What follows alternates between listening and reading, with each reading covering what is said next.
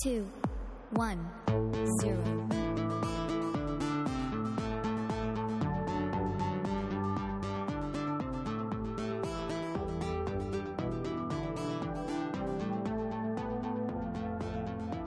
All right, guys, this is the Comic Vine podcast for the week of January 18th, 2013.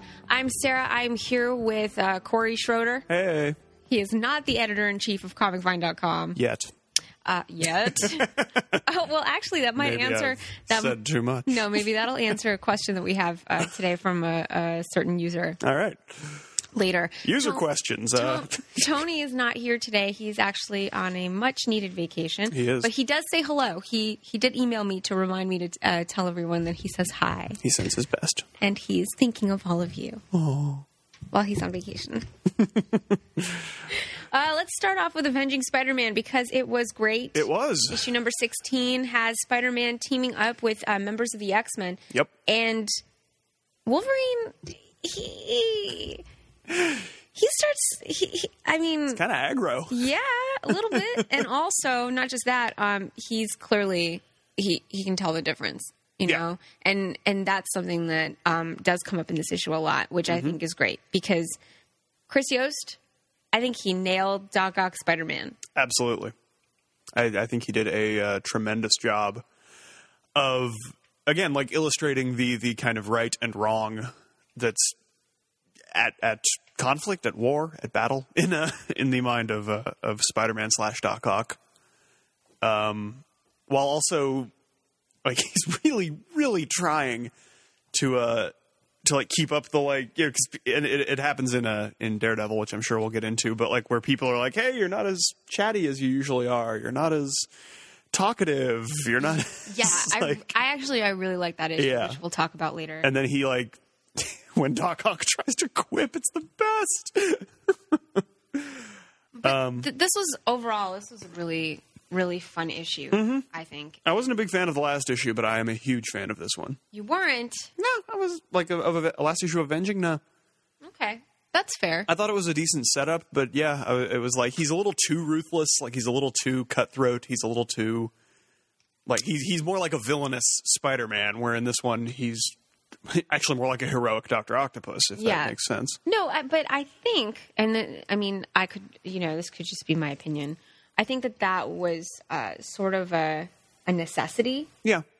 Because, you know, he's not used to being very moral, you know, or thinking about trying to help people. Right.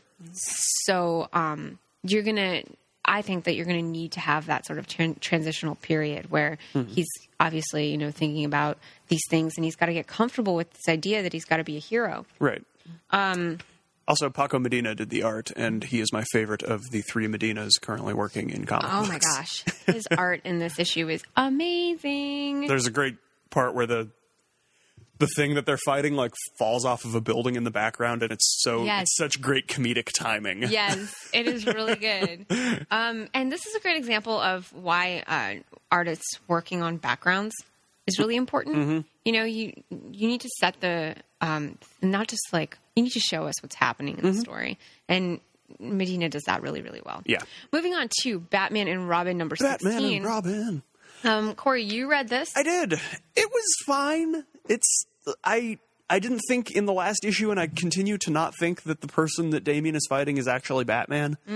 There's a much larger reason why I think that now. I suspected it last issue. Now it's all but confirmed. I won't spoil why, but this I think was the first Bat title that I read this week, and it sets up the recurring theme across I think every Bat title that came out this week of the Joker with the what do you call it? The plate with the covering at the end. Yes, all of the issue 16 Bat titles ended with a plate at the end. The platter with a cover. Yeah. Except Batman. Batman did in the backup.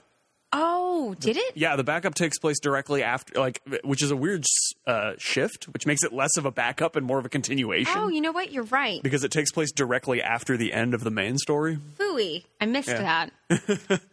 And so, no, that one too ends with the platter and covering. Speaking of Batman issue number 16 by Scott Snyder, I loved it. Oh, That yeah. was great. It's real good. Except for the end. You know what? I may be in a small camp, but I'm in the camp of just kill him already. Yeah. Get it over with. You know, Wait, like Batman or Joker? Joker, kill Yeah. the Joker, Batman. It's Yeah. time. At this point, I feel like every death that occurs is partially Batman's responsibility. It really. It's kind of it's, on him. It's gotten insane. Yeah, no, totally. It's ridiculous. Like, or cripple him. Absolutely. Like, why have, like, okay, don't kill him, fine. Break his back, break his neck, like, do something to stop this lunatic. Seriously. Break his limbs in half, Totally like, so that agree. they don't heal. Like, We are proponents of violence right now when Yeah. it comes to the Joker. this is just, yeah, he's unchecked. And It's like I hope that this story sort of serves as a way to demonstrate to Batman yeah, that he can't like fine. So there's a line that he will not cross, sure. but maybe he's got to cross it. If what's this under that once. platter is covering is what I think it is, then he very well may. Ridiculous. And yeah, like I have little nitpicky issues, like nothing specific actually, which I guess means it's not a nitpick as much as it is a broad thing, and that is that I'm not enjoying this as much as I enjoyed Court of Owls and Night of Owls. Me neither, to be honest. It's great. Don't get me wrong. It is an amazing book. Scott Snyder is doing incredible work. Greg Capullo, top of his game. Mm-hmm. But the newness of the Court of Owls, like you didn't know what to expect from it. Yeah, and it's so predictable when you have a Joker story. Yeah. You know what he's going to do. It's You know he's predictable gonna in its go after the unpredictability. family. Yeah. Totally. And He's crazy. He's going to do something nuts. I agree with you. I actually enjoyed Court of Owls a lot more. It was consistently great. This issue was not my favorite issue. Yeah. I'd give this like a 3.5 or 4. Yeah.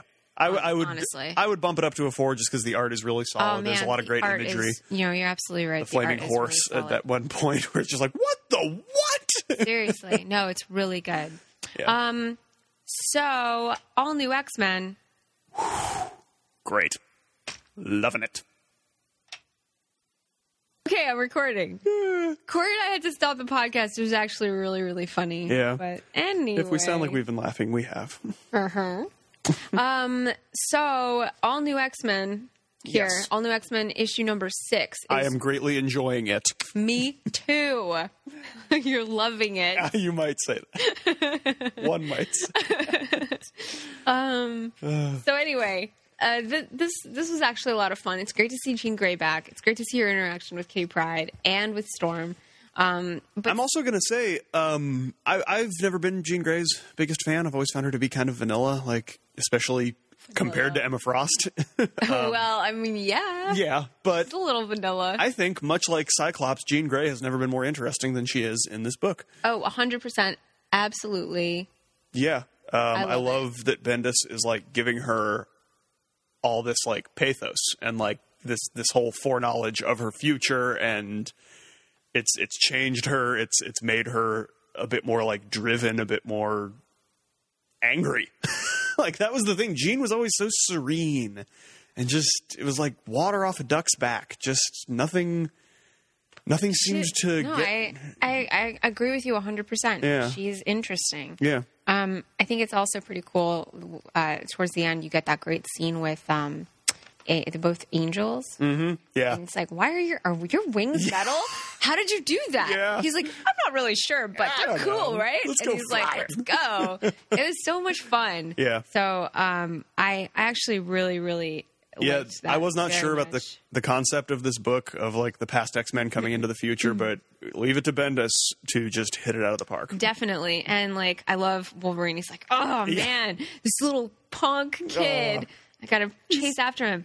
If Tony was here, he would say that this not a 2-page spread, but these 2 pages where you have Jean Grey talking to Kitty Pryde, and then you Yeah. have all those word bubbles in the background because Jean can hear everybody's thoughts. Yeah. He really liked that. I agree. I think it's really cool. It's great. She's newly telepathic, so she can't quite control it yet. And the art, just like, look at this. Like, you have to focus. And then, like, when you get to that bottom panel on so this page, good. she's so serene, you know? So it's great. And I love Kitty Pryde in this series. She's She's really owning it. Like she's owning, taking like, control. the entire Marvel universe, I think. Like, she is really taking charge of a lot. And it's great to see her mature as a character now. Exactly. Daredevil number 22. Love it. Holy Oh, bleep. Am I right? holy bleep is right. Holy bleep. Chris Samney, has he done Daredevil yet? Yes. Okay, I thought he so. Has, yeah, a couple Okay, times. yeah. He's back. He's great. I love all the artists on this book. Usually I'm not a fan of a book that jumps around with artists, but this one pulls it off. There's a great reveal at the end that I my really gosh. wish Tony were here because I would be rubbing it in his face. Wait, why? Because he's all talking about like, oh, Foggy's acting. This isn't how Foggy acts. This, he's No, not. it's not. And yeah, right? and I was like, you're There was right, but something there's wrong. something up. Like, yeah. And I love the subtlety because when you get to issue 22 and you've been reading and you know what has happened between Yeah. these two characters, you know the way Foggy's been acting is not really normal. I was like, there's no way This Mark is Waid. such a huge payoff, right? I was like, there's no way Mark Waid would write him like that unless there was a reason. Exactly. And that's what makes this an amazing comic book, Mm-hmm. I think. And then you've got the great interaction with Spider-Man and Yeah. Doc Ock. Again, Spider- yeah. The Doc Ock Superior Spider-Man. Yeah, exactly. I need to stop calling him that. I just want to continue to call him Dr. Octopus because that's who he is. Yeah. But whatever. But there's a great interaction. And I love the beginning. Oh, man. I just, I've loved everything about this issue. Like the beginning where he's broke. Yeah. And he's like, well, back in the day, I used to have to fold bills like this. Yeah. Now I just go to the ATM. And him like Unless I'm broke and I've got no money to take out of my bank account. breaking the bottles of the liquor store. Yes, it's brilliant. It's brilliant when the guy tries to rip him off. I know. Also, who does that? God, what a sleaze bag. Seriously. Ah, But it's okay. It totally horrible. makes up for it when he gets free dinner. yeah. Anyway. There's All right. also the line, I'm about to utter 4 words that in order that they have never been uttered before in the history of English. Yes. Thank God for Stilt Man. Yes, exactly. Oh my gosh, there's so much good. I love the imagery on the cover, too, because I originally thought those were Doc Ock's tendrils because of the whole Superior Spider-Man thing, but then it turns out that is, in fact, Stilt Man. I thought they were just doing some kind of symbolic, Oh yes. thing, but it turns out it might be both. That might be completely accidental. I might be reading way too much into that. I totally didn't notice that, but no, Yeah. I think it's a little of both, which is pretty clever. Yeah, so that book is amazing. Captain America number 3, That's amazing, unfortunately.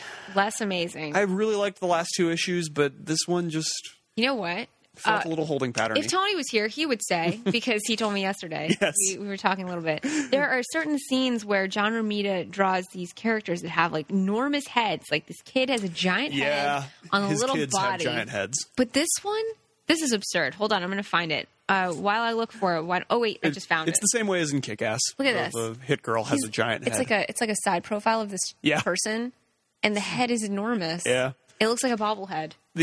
The flashback bits are actually some of the best. I think they're going in a direction though that I really hope they're not going in. Of having a pair of characters who previously had no history now suddenly having a history. Yeah. That's all I'll say about that. But there's a great image at the end of it that I'm hoping goes somewhere, and it's Remender, so I'm along for the ride. And like I said, I really like the last 2 issues, so I'm willing to allow one to stumble.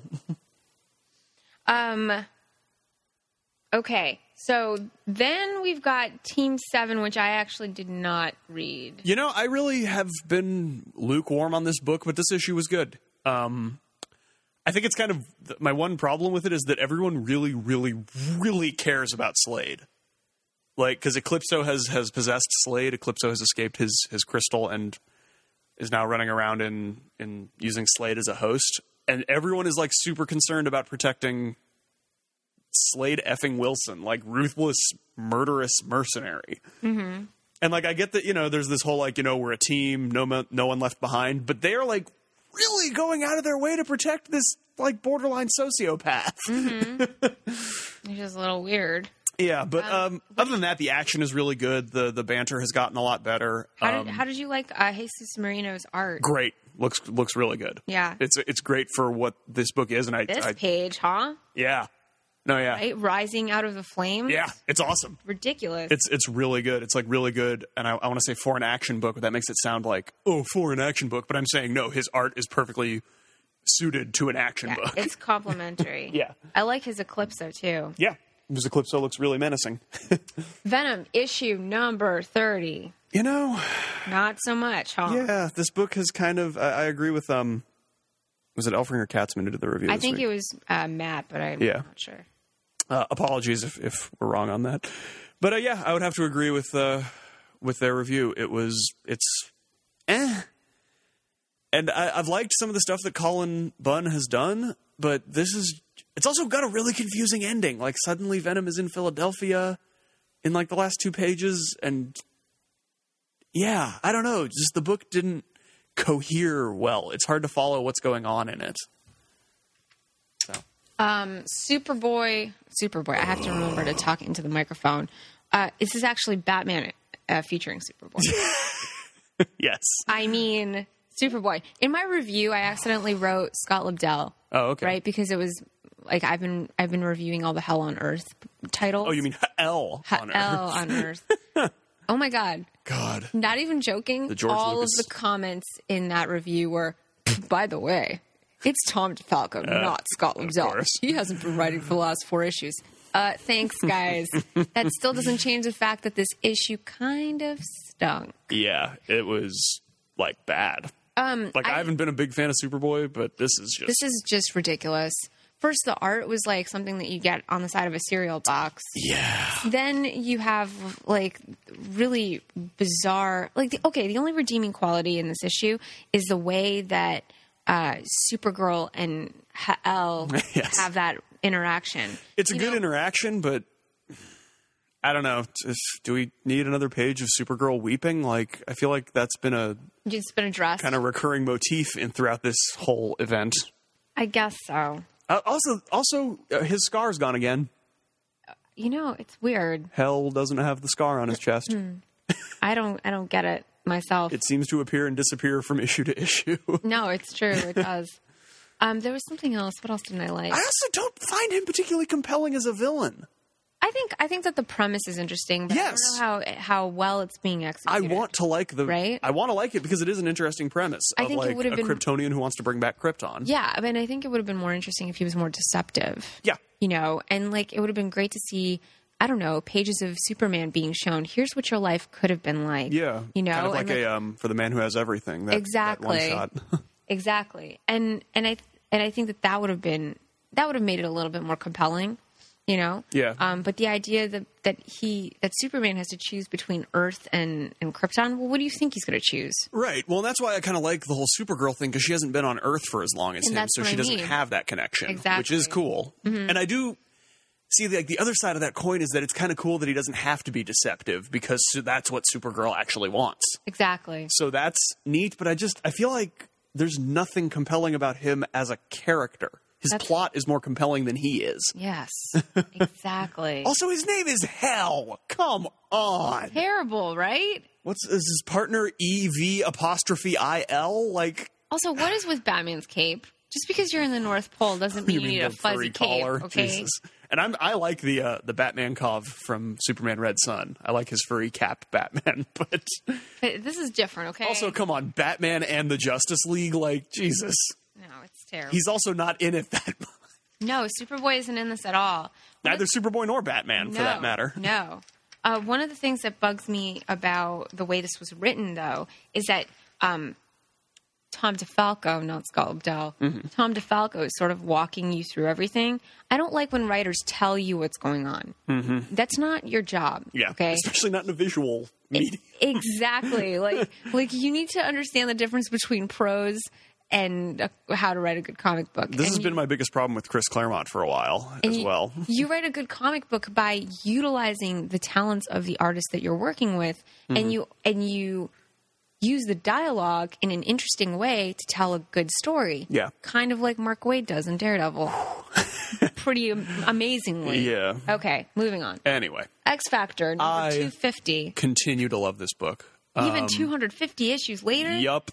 Also horrible about what happened to Peter David. I know. He seems to be on the road to recovery, though. Which is good. Which is really good. He's apparently dictating future issues to his wife, who is being very supportive and like typing them out. So. That is so sweet. I know, right? So he's hoping that there won't be a delay, but there's no guarantee of it. Whatever it takes to get you to feel better. Corey, in life, nothing is guaranteed. And I know. Write it down. Dun, dun, dun, dun. Okay. No faith but the one that we make. This one brings back Wolfsbane's child. It brings back Darwin. It brings back like a lot of threads that have seemingly been frayed. But I never stop believing. I think Peter David knows what he's doing. This book is incredible. Everyone should be reading it.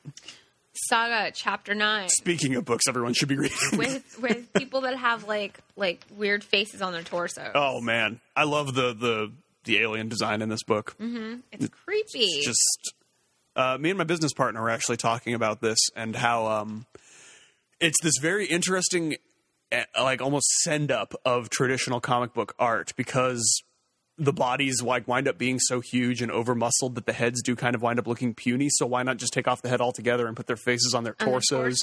Yes. For the sextillion workers on that first page spread of I think issue 6, where it's just like women's heads, giant heads on legs. And it's amazing. I love it. That was great because it is like this whole like, well, since the leg thing is so hypersexualized anyway, why not just cut out the body altogether and just have these heads on legs, and so creepy. It winds up looking freaky. And then you have like a head inside of the crotch. Yeah.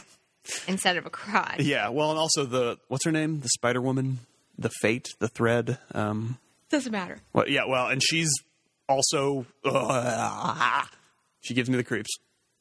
Totally. So yeah, this is actually an issue that has almost none, if not, I don't think it has any of Alana or Marco. Mm-hmm. It's all the Will and Marco's ex.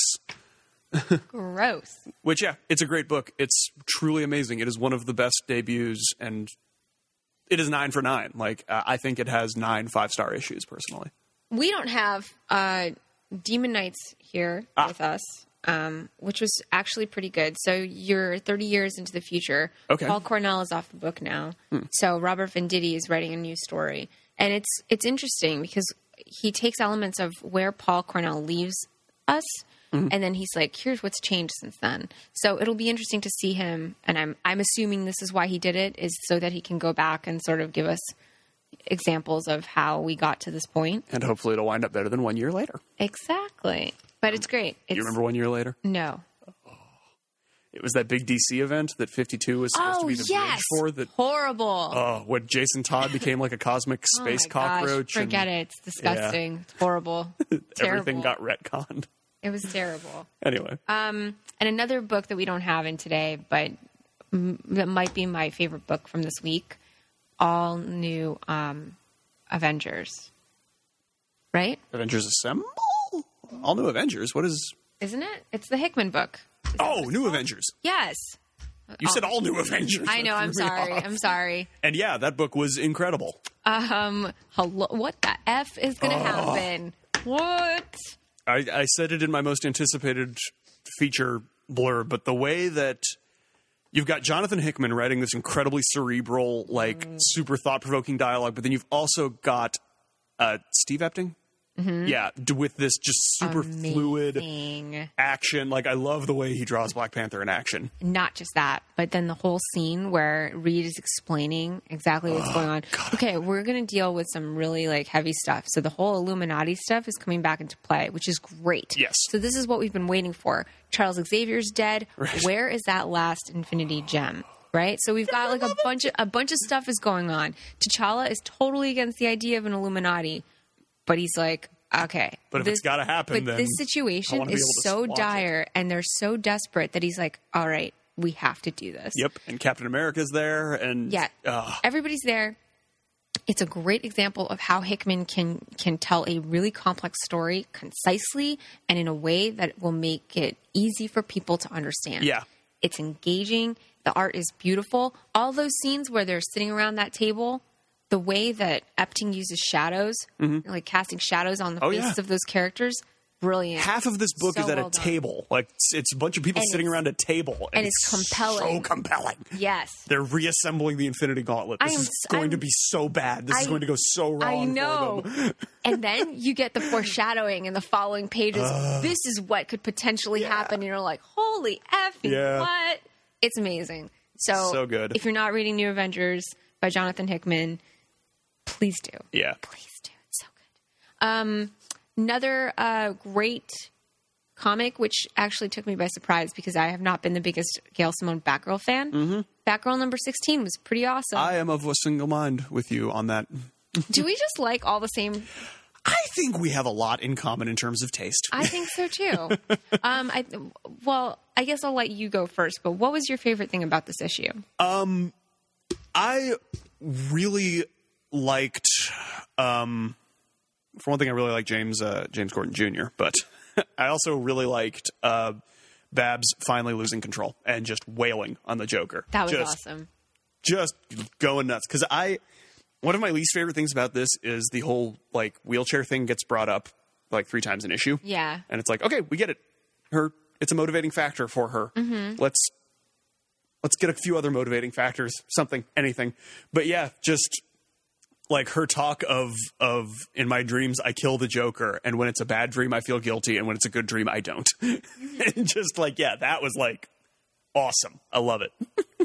I think that the whole therapy thing, those beginning scenes in this issue, perfect. Yeah. This is what I wanted, you know? I feel like this is what a lot of readers may have been waiting for. Yeah. That moment where she's addressing, like, this is how I felt, you know? Yeah. In a way that isn't, and this is what I liked about the way Simone laid out this scene, right?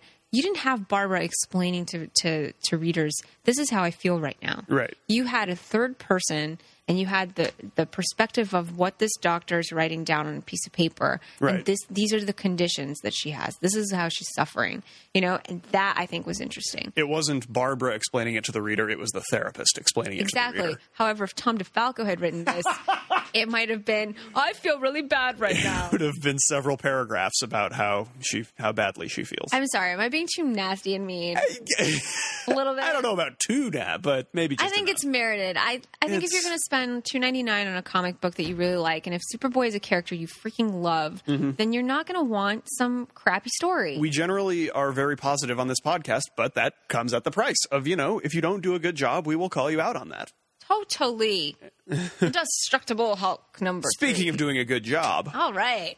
this is another Mark Waid book, so already standards are high. And he has this amazing concept of Bruce Banner wanting to work for S.H.I.E.L.D. as a scientist and then, like, just periodically deploying the Hulk as a grenade, basically. So, yeah, it's like Banner is the brain and Hulk is the fist. So, yeah, whenever they need, like, some not-so-subtle wet work done, they just drop the Hulk in, and they do that amazingly in this. And it's also awesome because I have always wanted to see S.H.I.E.L.D. Not getting their butts kicked. And we actually get to see S.H.I.E.L.D. as, like, functioning competently in these issues. Yeah, like Banner's assembling a science team. We get to see the candidates. We get to see Maria Hill and Bruce Banner have some more amazing banter. Yeah, I love this issue. I love Lionel Yu's art. Again, talk about people who do great action. Lionel Yu he's so good. Near the top of that list. Yeah, definitely. I love his pencils. Deathstroke number 16. This book is back on track as far as I'm concerned. Really? Yeah. Okay, so I should start reading it again? Yes. Is this a good jumping on point, Corey? You probably want to start with the last issue. And Okay. then, because this is a great 2-issue story. Like this one pretty much wraps up the current storyline that started last issue. It's a twofer. It's Deathstroke has been hired to kill this unkillable man who's basically a petty dictator in a small Eastern European country. He's like set himself up as king for life. And he can't seem to be killed. Like, no one can seem to kill him. And his whole thing is, I am death, so I will choose when I die. And so, yeah, we get to see, again, like, Deathstroke is sort of the thinking man's assassin. Dark Avengers number 185. This book is weird. I think I want to like it more than I actually do like it. Also, the cover gives away the ending. Damn it. The cover is U.S. Agent, and he doesn't come into the book until the very end, but it's treated as this, like, dramatic reveal. It's also a terrible cover. It's not a great cover. Is this the cover you're talking about? Yeah. Yeah. What's going on over there with his leg? Also, Oh, that's not his leg, Sarah. Oh my. Also, the background is terrible. Yeah, the weird non-existent Stars and Stripes background. Talking about covers I did like. Oh, yeah. Doesn't this look, it's like an old, like, reminds you of like an 80s, like 80s comic. It's a good, like, right? Silver Age bordering on Bronze Age Totally. comic. Captain Marvel. Amazing. I love this book. Amazing. A lot of people complained about Philippe Andrade's art in this issue because it's a little bit... It's a little abstract. It's abstract, it's unconventional, but I think that it's perfect. Yeah. I loved it. It's amazing. And it's so creative and it's so different than anything. Also, if you're not following Kelly Sue DeConnick on Twitter, you are missing out. Holy crap. She is hilarious. Is she as funny as her husband? Yeah.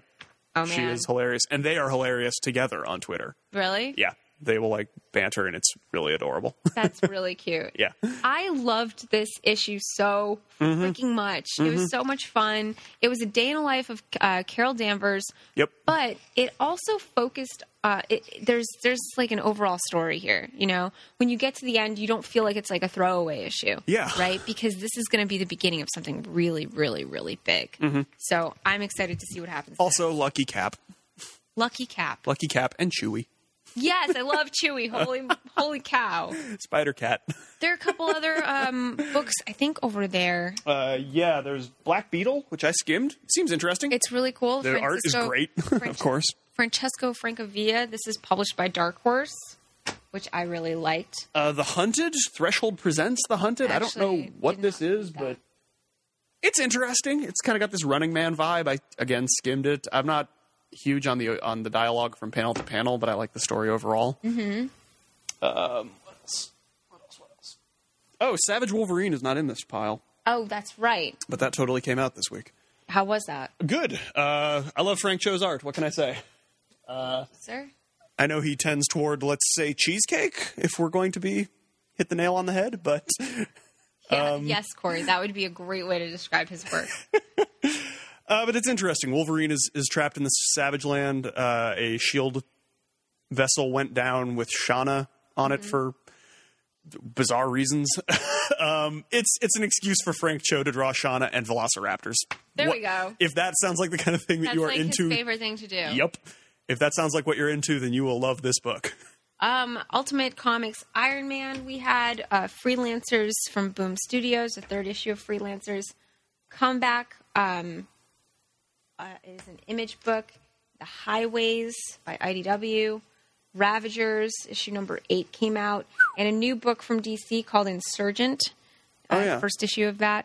Mind the Gap. I have to remember to talk into the microphone. I'm really sorry. This is going to be awesome. Mind the Gap. It's going to be terrible. I'm going to have somebody come. Why can't I hear you? It's because I'm dumb and I forget to talk into the microphone. And X-Men number 40.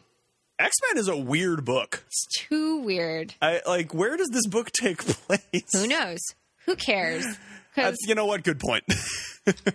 where's Mohawk Storm? That's what I want. She's coming. Can't wait. Yeah, I know. I'm pretty excited about that too. All right, we have questions. And Avengers Assemble, which I really wanted to read but didn't get the chance to before it sold out. Is there any news? I feel like there was news. Yeah, we had 1,000 interviews on Comic Line this week. There was that. Ridiculous. There's the whole thing with the Superman family. That's unfortunate. That was pretty big. Yeah. Let's see. What else happened this week? I don't know. I kind of feel like nothing else, really. I can't think of anything. Not that much. Not that much. Nah.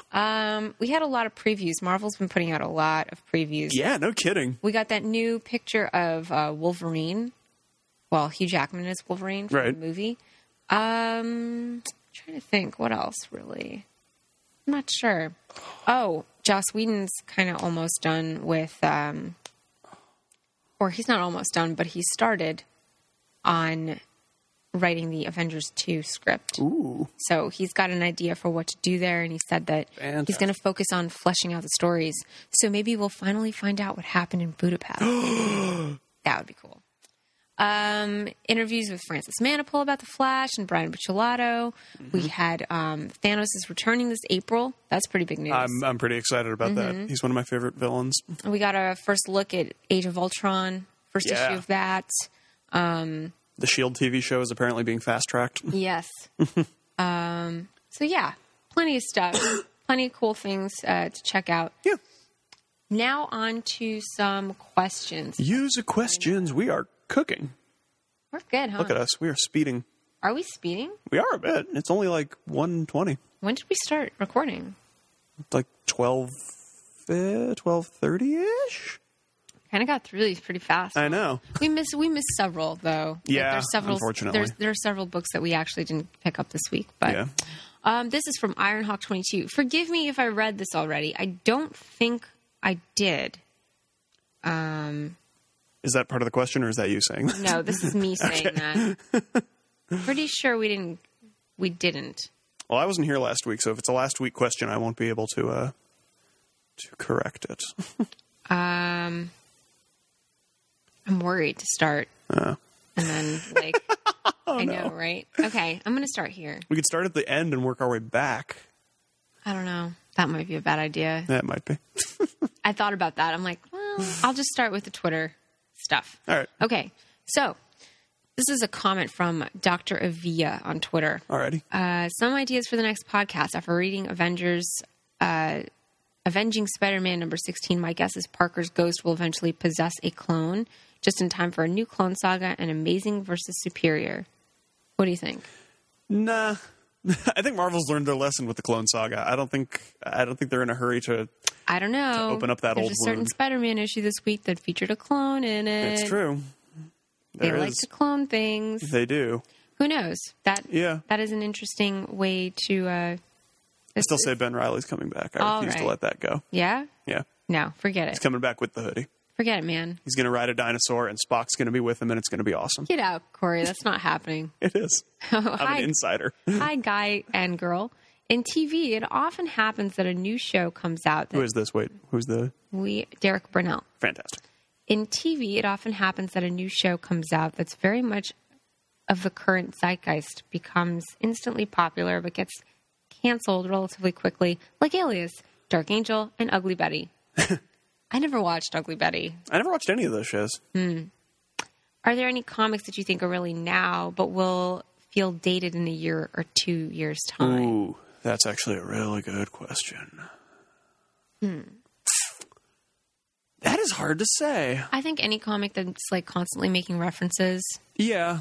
I mean, it's also hard to say because it wouldn't feel dated now. Sure. It will feel dated in a year, but it's hard to think like what's going to feel dated in a year because we're still too close to it.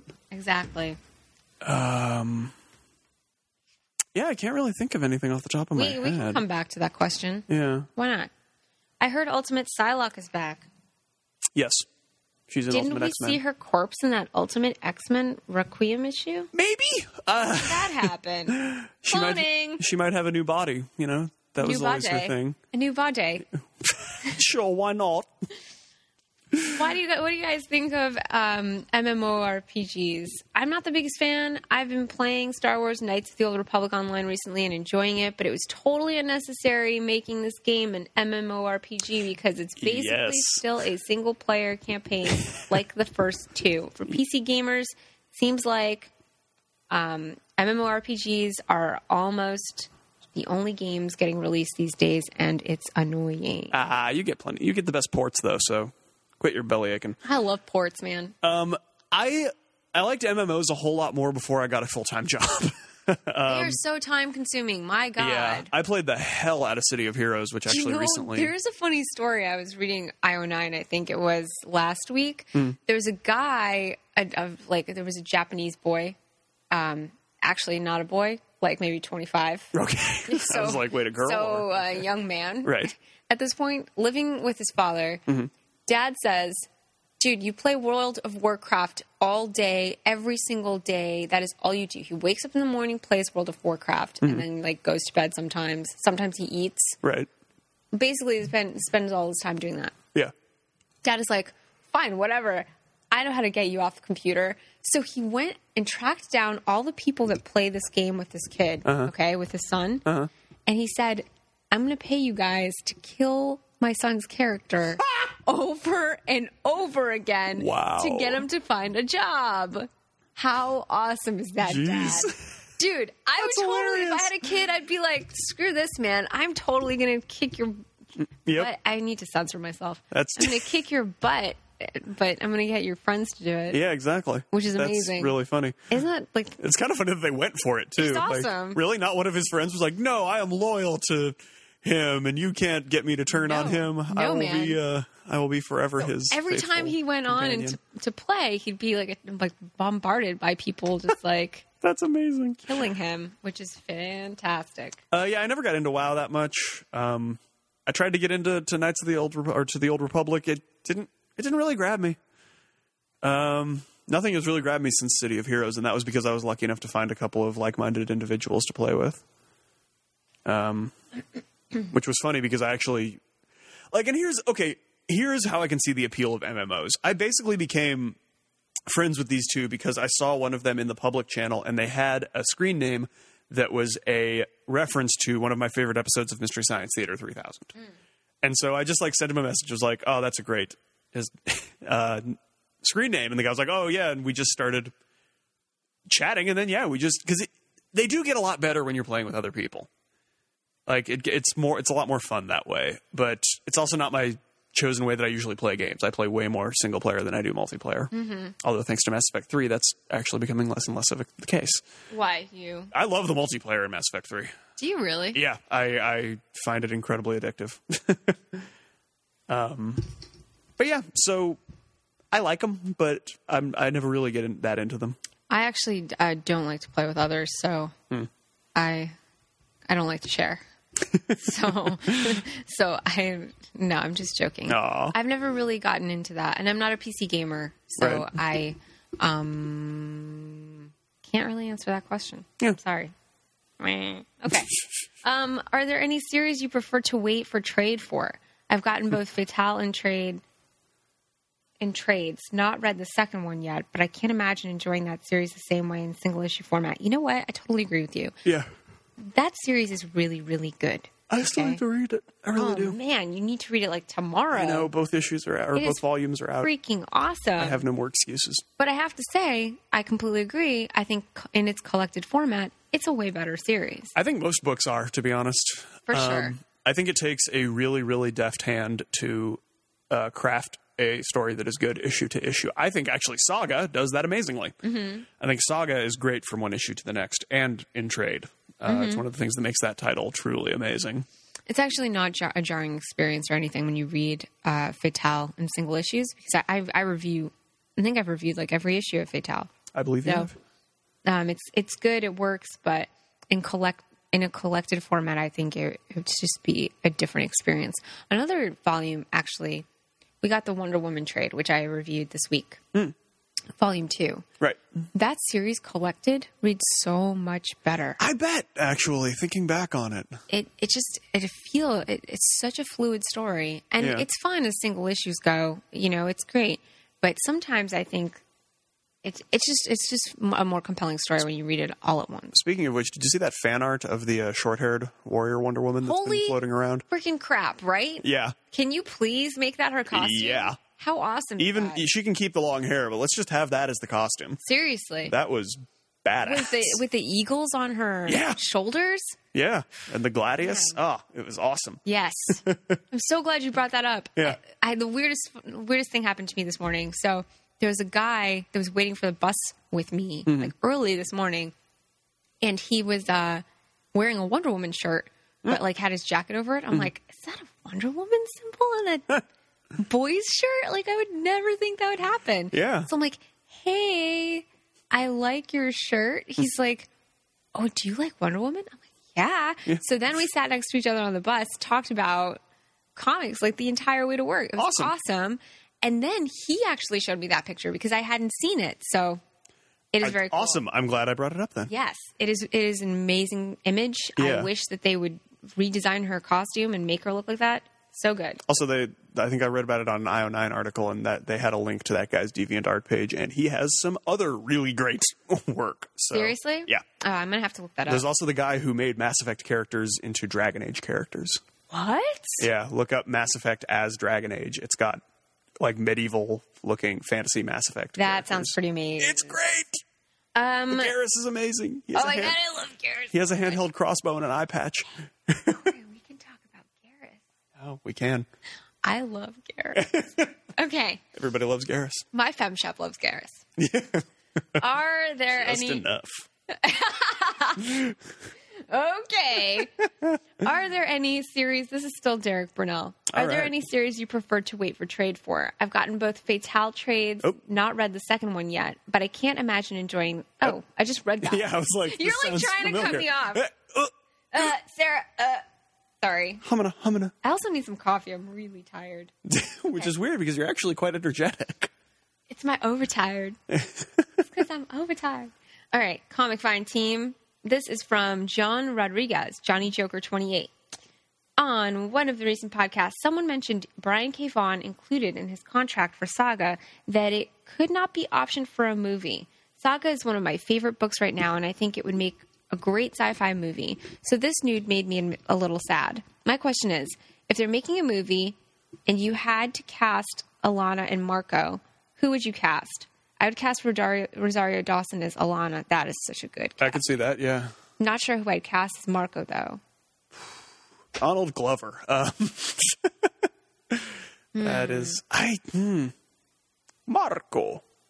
I guess you could cast Donald Glover. I was mostly joking, but I don't think he has the build for it. No. No. But I've actually seen him when he acts dramatically, and he's surprisingly good as a dramatic actor. No, I mean, I think that he's really... Mystery Team was a very funny movie. He's got a very broad range. He can do lots of cool stuff.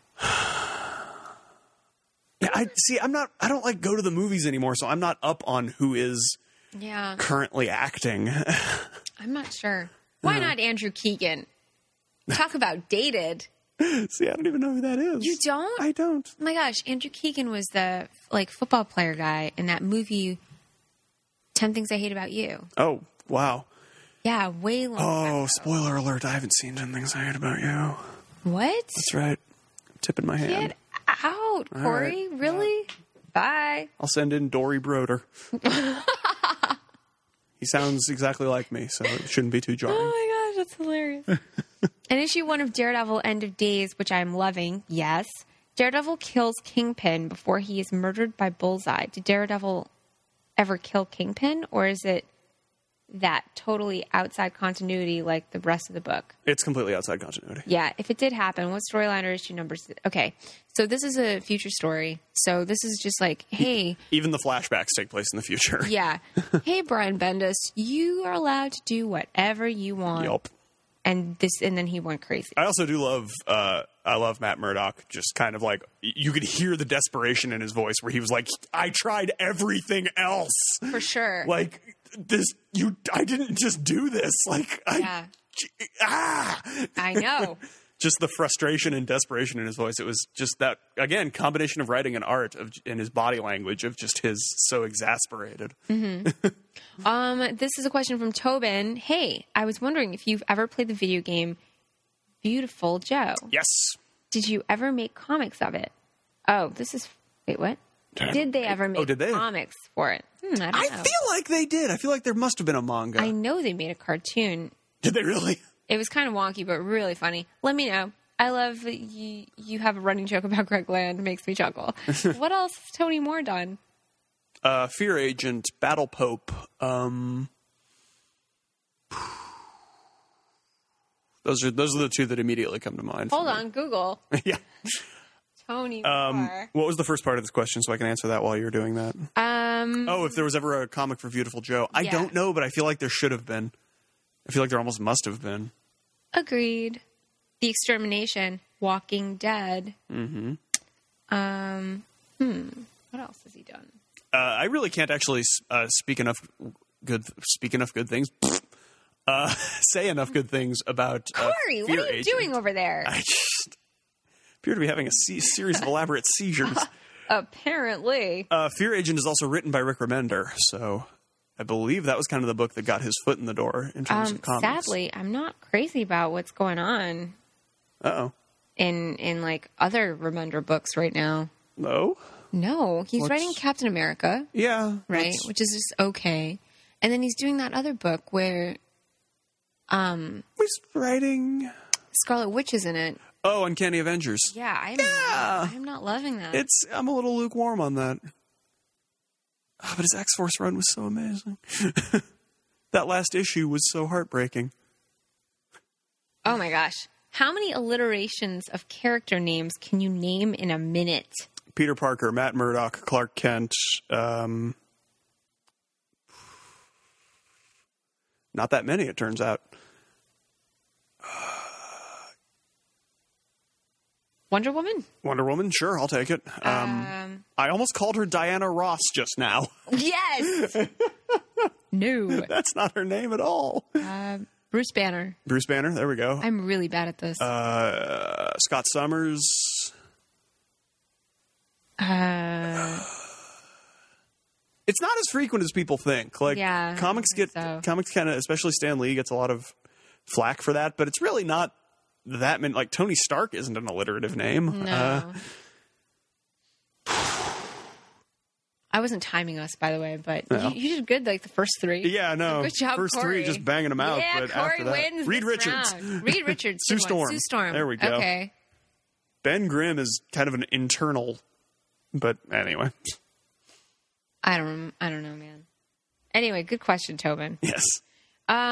This is from Tim Dog. You may have already touched on this earlier in the show, but I wanted to get your take on the slicing and dicing of body parts in Savage Wolverine #1, which is a comic we don't have in the office. That's true. I'm sorry. I haven't read a solo Wolverine book in over 5 years, so I'm not sure if that has always been taking place or not. I'm going to assume this was pretty violent. Yeah, there was like a 2-page spread where Wolverine goes berserk, and whoa, yeah, there is some slicing and dicing. I didn't hate it, but it just took me by surprise that Marvel would have no problem showing that nowadays. Well. So let's think back to Old Man Logan for a second. Oh I God! want to talk about what Whoa. when I read that series, I was like, what?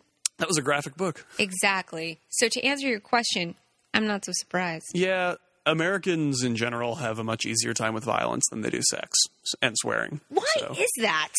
it goes back a long ways. Everybody should just love each other, man. It's not even the Puritans get blamed for it a lot, but it actually is less the Puritans and who were actually surprisingly sexually liberated. But that's another story for another time. It's more the Victorian era. What is this podcast turning into? I'm telling you, Tony's not here to steer the rudder, and we're just a couple of nutballs. So So true. I wonder how the French feel about sex and violence. I bet you do.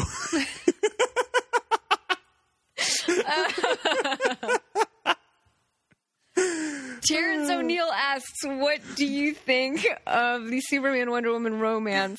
I love it. Me too. You know, I thought I was going to hate it because And it's I so don't. obvious. Yeah. It's so on the nose. It's so like, Duh, they'd be together. yeah, no, Alan Moore again in that, again, wow, same story for the man who has everything. Wonder Woman actually kisses him at the end, which is kind of weird because I believe he was with Lois at that point. And it's not a platonic kiss either. It's like a kind of Infidelity, romantic schmidelity. kiss. And she actually asks, why don't we do that more? And I think he says, it's just too obvious. Really? Yeah. Oh, you know what? I think I remember this panel. Yeah. Because everybody started talking about it when, it was announced that these two were going to get together. Mm-hmm. I have to say I actually like it too. And Yeah. it's been sort of sweet, their interactions in Justice And that's League. why. It's because it's been sweet. It's like they can relate to each other. Yeah, and I think that's and I have to commend Jeff Johns for this because obviously he's the master behind this Sure. idea.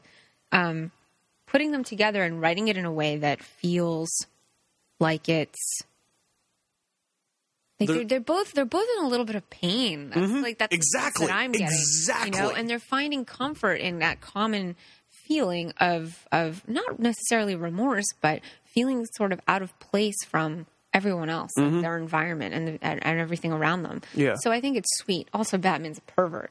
Yes. Yes, he is. Photocub asks, what do you think comic book companies can do to boost sales on kids' books, generally selling less than $10,000? Sell them in supermarkets, Yeah. please. There you go. Sorry, Corey, you own a comic No. store, but I agree. I agree wholeheartedly. what was it? Superman and Family? Superman Family Adventures. Didn't that just get canceled? It did. Okay. If you sold that People ain't so thrilled about that. next to Archie Comics in a grocery store, every mom and dad with a kid in their shopping carts, oh man, I want to read that. Yeah. Boost sales right away. Done. Absolutely. There's that. And we get a lot of people who come into the store and are like, I would need a comic for my kid. And so that's why I love having a comic like Superman Family Adventures. I love the Adventure Time comics. the My Little Pony, even Archie, even, the Marvel Earth's Mightiest Heroes comic. Like, there's a lot of great kids books, but yeah, they're not out there. They're not where kids are necessarily, because while we do get a lot of parents and kids in my particular run, of course, this is just purely anecdotal. It is mostly, like, let's say, we actually have a fairly, our customer base skews fairly old, but even parents who come in are sometimes like looking for, I want something for my 13-year-old, and the last thing a 13-year-old wants is a kid's book. I think I'd probably sell them in like Target too. Yeah. Absolutely. Department stores, grocery stores. In the toy aisle. Mm-hmm. Like, that makes so much sense to me. Why don't they have Superman Family Adventures over there? Excellent question. It just makes sense to me. So there you go. That's what I think. That's what we think. JN Spec asks, do you think Scott Snyder hates horses? No. I think he was inspired by the horse in Undead Nightmare. Yes.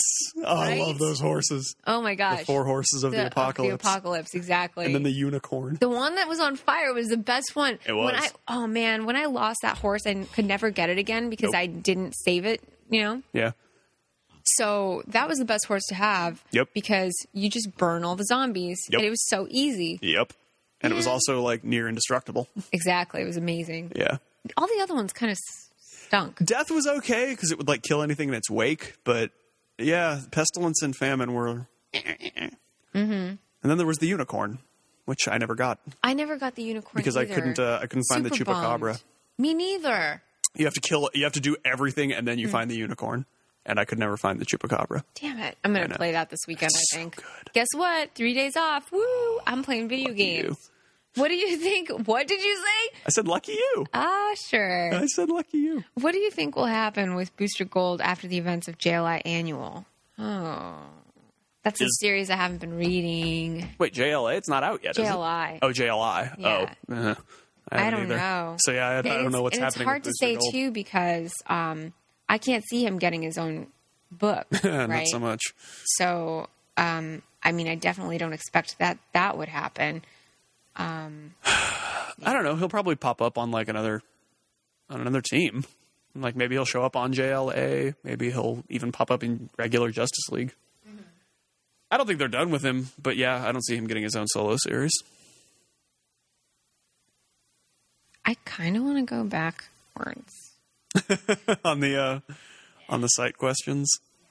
I forgot to ask Tony because he's usually the one that reads these, and I'm like trying to like go back in my head. Like, did I read this? Did I answer this question? Well, you could just go like to the ones that were posted before 7 days, before 7 days ago. There's one from 1 week, 3 days ago. Wait, 1 week and 3 days? That's like 10 days. Yeah, but I'm thinking maybe. Oh, we probably did get to that one. Yeah. Edited 1 week, 5 days ago. 2 weeks. 2 weeks. That's too far. All right. Turn back. Turn back. We'll just go to like a week. Yeah. Ago. I think that's safe. Edited 1 week ago. This isn't a question, just an observation. Tony and Sarah, you guys have been wondering about the continuity between Wonder Woman's title and the rest of the DCU. This is Postman. All right. This spread from Justice League number 10 shows a bit. Oh, yeah, huh? The panel circled shows Wonder Woman embracing a petrified Hippolyta. This is the last scene from issue 4 of Wonder Woman. Interesting. Weird. Which means issues 9 through 12 of Justice League must take place after Wonder Woman 1 through 4. That doesn't make any sense. You don't think so? I think she's still like, and I mean, this could just be the different writing styles, but she's still a little bit starry-eyed in Justice League for how like hardened and grounded she is in her own title. I think it's just because Azzarello is writing a different kind of Wonder Woman. Yeah, that very well could be. But I agree with you. Just thought you guys would find it interesting. Interesting. Hello, let's talk, please. Can we talk? It's my terrible Joan Rivers impression. I met her once. Really? Yeah. How was it? Interesting. She seems like a neat lady. I was working because I used to live in Connecticut. Mm-hmm. I was waiting tables, and she came in actually, wow. and she ordered nothing off the menu. She had asparagus. Wow. Steamed asparagus. Oh. Barf. in my mouth. Why would you go out to have that?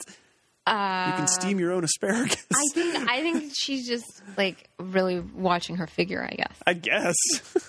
Just thought you guys would find it interesting. I can't say this word. Interesting. James Tynion IV did an interview with Newsarama. Who? What?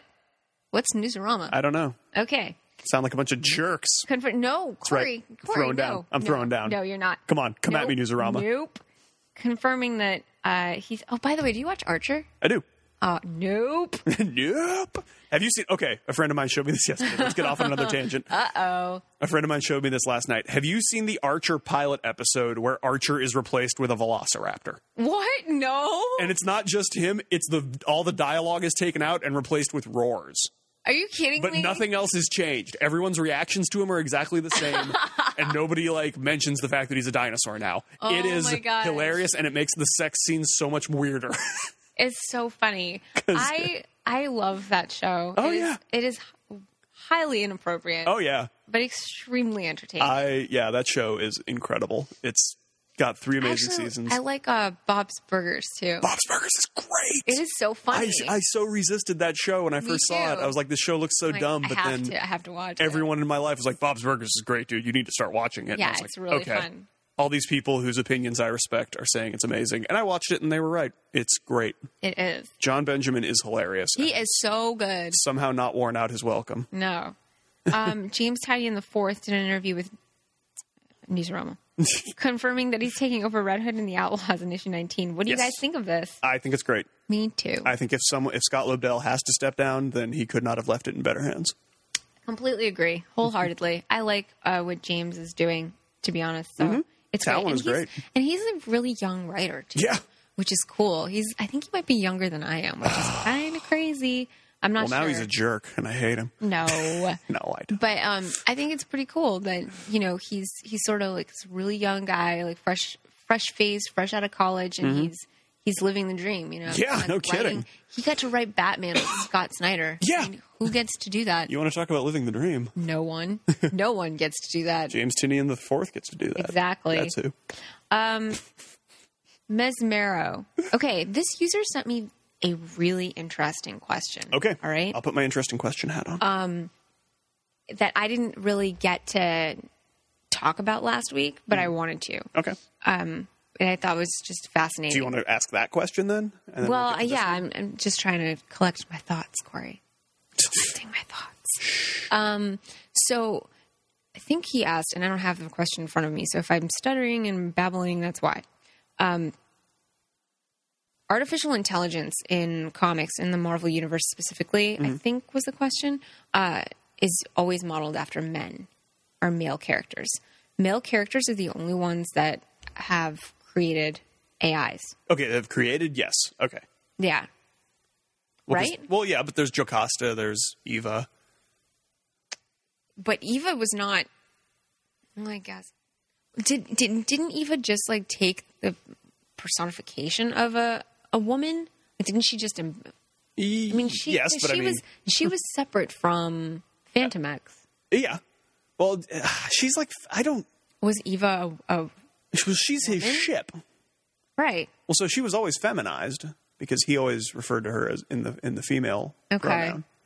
And who created her? Weapon X program. Yeah. So no, I'm saying that's why I'm saying created, yes, because Jocasta was also created by Hank Pym. Mm-hmm. Or was she created by Ultron? I actually had this discussion recently. Who created Jocasta? I don't know. Where's Tony? Yeah, exactly. Because it was was Jocasta built by Hank Pym or by Ultron? Shoot. And if it was by Ultron, then was she technically created by a male? Because Ultron is essentially genderless. Ultron. Okay. Although I guess he built her to be this a bride, picture so of I guess he was Jocasta masculine. look at that crap. Whoa! Right? Oh, hey. It looks like something you'd see on Extra Girls. Anyway, let me... All right, so what is the... let me, no, that was the question. Have they created... Oh. And I couldn't answer it. Yeah, I guess so. And I guess Ultron would be male, or would be masculine if he built Jocasta to be a bride. Mesmero asked, in the DC universe, are fungi part of the green or the rot? They possess characteristics that resemble the rot.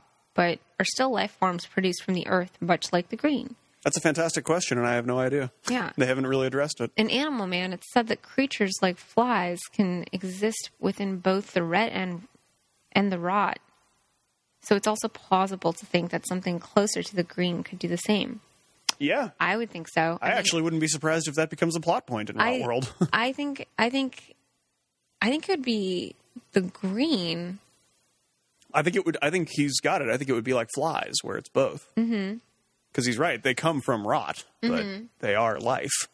So, wow. Yeah, if that isn't prominently featured at some point, I'm actually going to be a little disappointed now. Thanks, Mesmero. Or maybe Mesmero should just pitch his idea. Maybe Mesmero is Scott Snyder. Interesting. Child of the Dark Phoenix. Sorry for the doom and gloom question, guys. Uh-oh. God forbid anything happens to G-Man, but if something does and he's no longer able to be editor-in-chief of Comic Vine, what would happen? Would the site just be shut down? Would Sarah take his place? I hate her. Would CBS hire someone new? Probably going to go with CBS would hire someone new Yeah. to take his place. Unless they want to give me a raise. Or me, for that matter. Or you, Corey. Don't worry. Tony's not going anywhere. He's just on vacation this week. That's right. Spinistro said, evil laugh. Spinistro says, hey guys, big fan of the site and podcast, but one thing I'm not a huge fan of is the art of Mike Allred. Blasphemy! Go. Never come back. That's it. Just kidding. I assume Tony has already deleted this message, kicked me off the site, and sent his personally trained League of Assassin Ninja bots to make my friends and loved ones rue the day of my grievous miscarriage of justice and or taste. Sorry, Mom. Oh, my goodness. That was really funny. That was. But look, I know you guys love him, and it seems like almost the entirety of the online community openly weeps beneath the glory of Allred's nigh messianic status as the best thing to come to comics since Staples, but I just don't get it. To me, his stuff looks unrefined. His characters are like something a teenage girl might draw on the Valentine's Day card to her comics-loving boyfriend, while his use of perspective is just bonkers. I guess intentionally so? Yes, intentionally so. Indeed. I understand it's not supposed to be realistic, and that it harkens back to a simpler age with what I'm guessing is a knowing nod to the pop art styles of, say, Lichtenstein. Yes. But these things do not, for me, make for a good comic book visual direction. Still, I respect others' opinions about such matters, particularly ye good folks at the Vine, which brings me to my question. You're not going to win any arguments on the internet with that attitude. You know what? I love this kid. Yeah. Whoever you are awesome for this post. Understanding that this kind of thing is subjective to the viewer. Could you please tell me why, aesthetically, I should appreciate the art of Mike Allred? Oh, ho, ho. Where's Tony? I know, right? This is a Tony question. Should I be appreciating it in some sort of nostalgic and ironic way? Exactly. It's not ironic. It's not ironic, but it's nostalgic. Yeah, it's nostalgic, but it's also, he works with people, and he does a lot of his own writing as well, who write around that strength. Like, FF has a very, not dreamy, but a very detached, almost surreal quality to it. Dreamy. Yeah. Also, abstract. Yeah. Right? Yeah, absolutely. It's well, I mean, Madman is and also, extremely abstract. I mean, even if you can't appreciate Allred's style, maybe you can appreciate his attention to detail in the sense that there are always details within the pictures that he draws. He also draws very expressive faces. So, like, for example, there's this great panel in, I think it was FF or Fantastic Four. FF? Probably FF then, because he's Bagley doing does FF. Fantastic Four. Right, exactly. Thank you. Where he draws Medusa, and there's a heart. He created a heart with her hair, and inside the heart is like a thought bubble of her and Black Bolt. Yeah. Right? You don't see stuff like that in traditional comic book art. You know, in that sense, maybe you can appreciate the fact that Allred is doing more than just depict an illustration of what is happening at that moment in that comic. He's also illustrating what's going on beneath the surface of the text. It's almost, and this is going to sound way too grandiose, but it's almost 4-dimensional art. Yes. There's like another layer. Yeah, there's like it's really, really multi-layered art. And I understand that's not exactly what the fourth dimension means, blah, blah, blah, blah, blah. But it is. Like, no, you're right. It's like there's thought, and like it's like thoughts are visible, but not in the traditional comic way of like putting it in a thought bubble.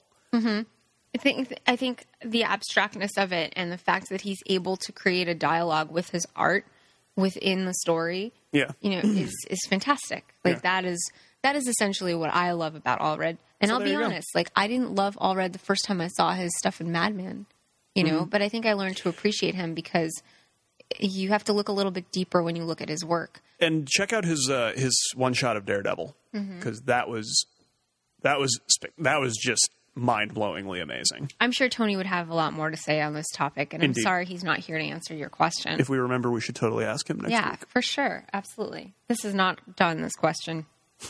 I don't know, but I want to understand to draw and maybe begin appreciating his art in some way, especially because it is largely keeping me away from things like FF, which you should not be away from. No. The story of which I otherwise really enjoy. I also think he seems like a pretty solid dude, having heard interviews with him previously. If anyone can convince me of the merits of Allred's art, it's you guys.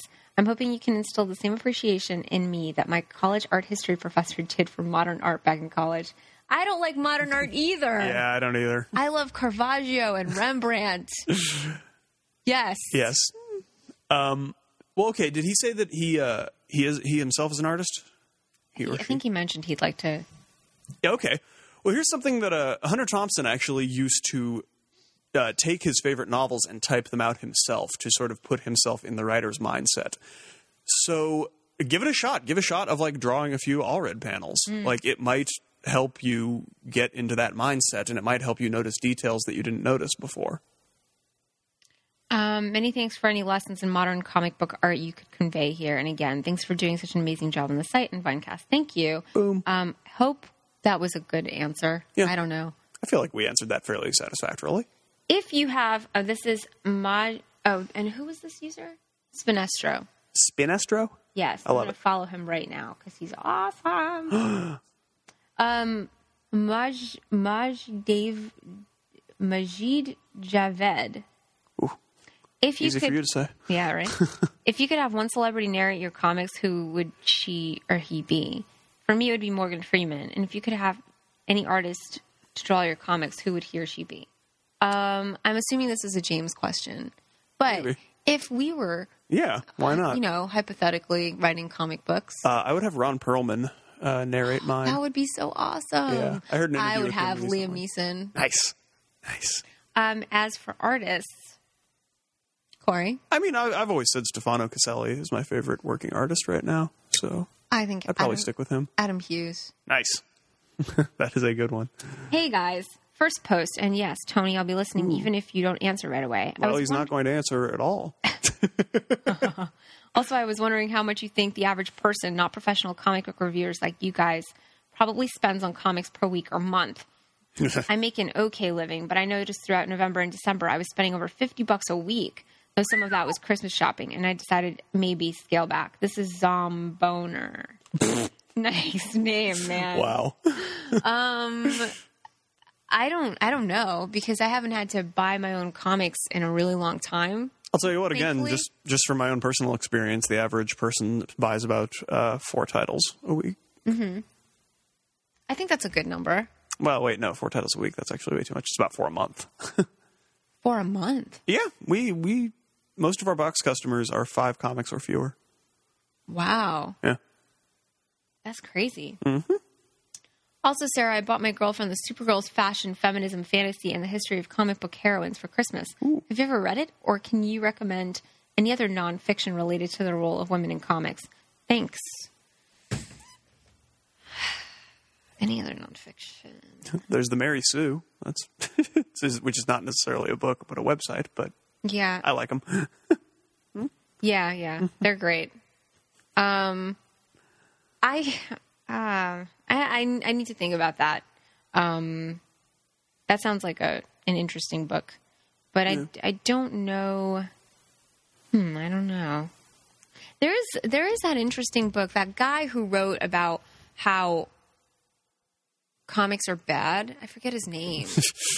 You're gonna have to narrow it down a little bit, unfortunately. And like the the guy who wrote 40s? Seduction of the Innocent. yes, I don't remember his name either. But that was the book.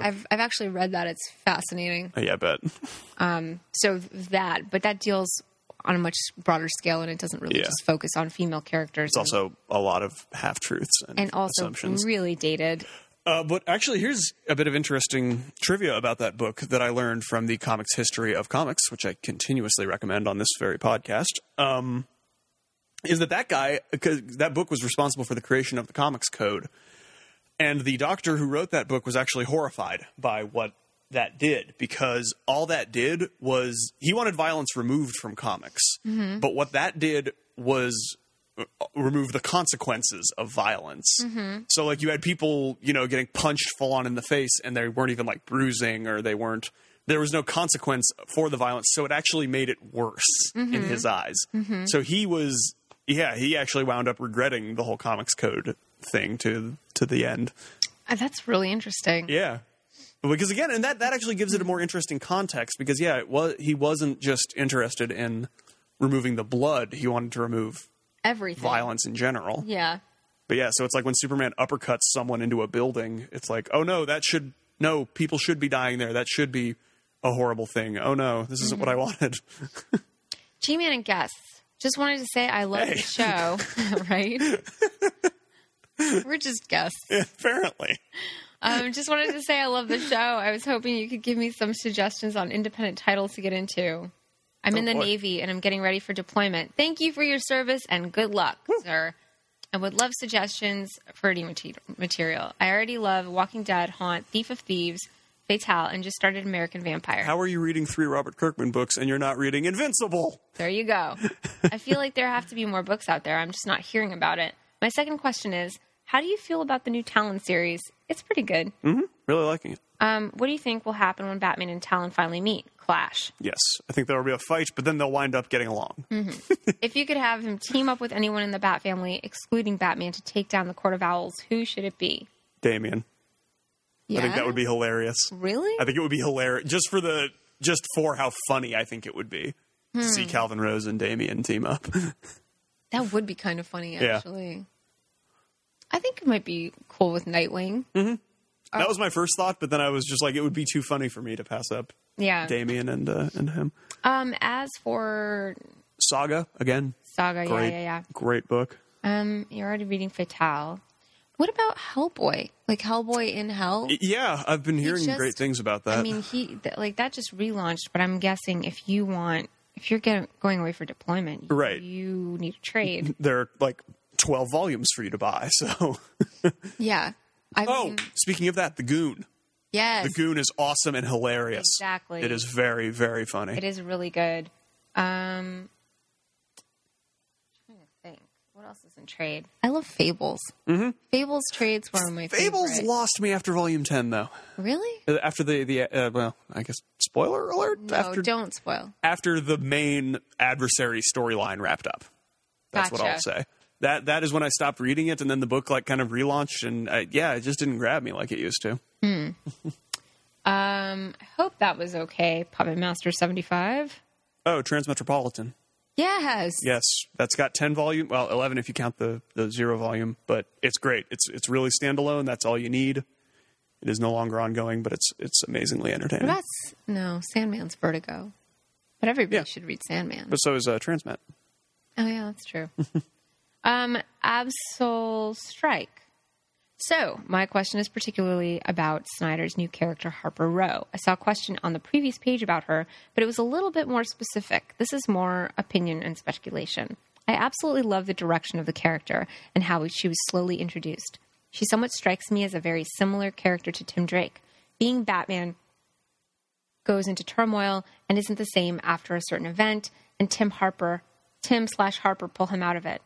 Actually, yeah, I totally see the resemblance between Harper Row. Yeah, when you put it like that, yeah. The examples being Tim helped Batman after he realizes he's not the same after Jason Todd's death.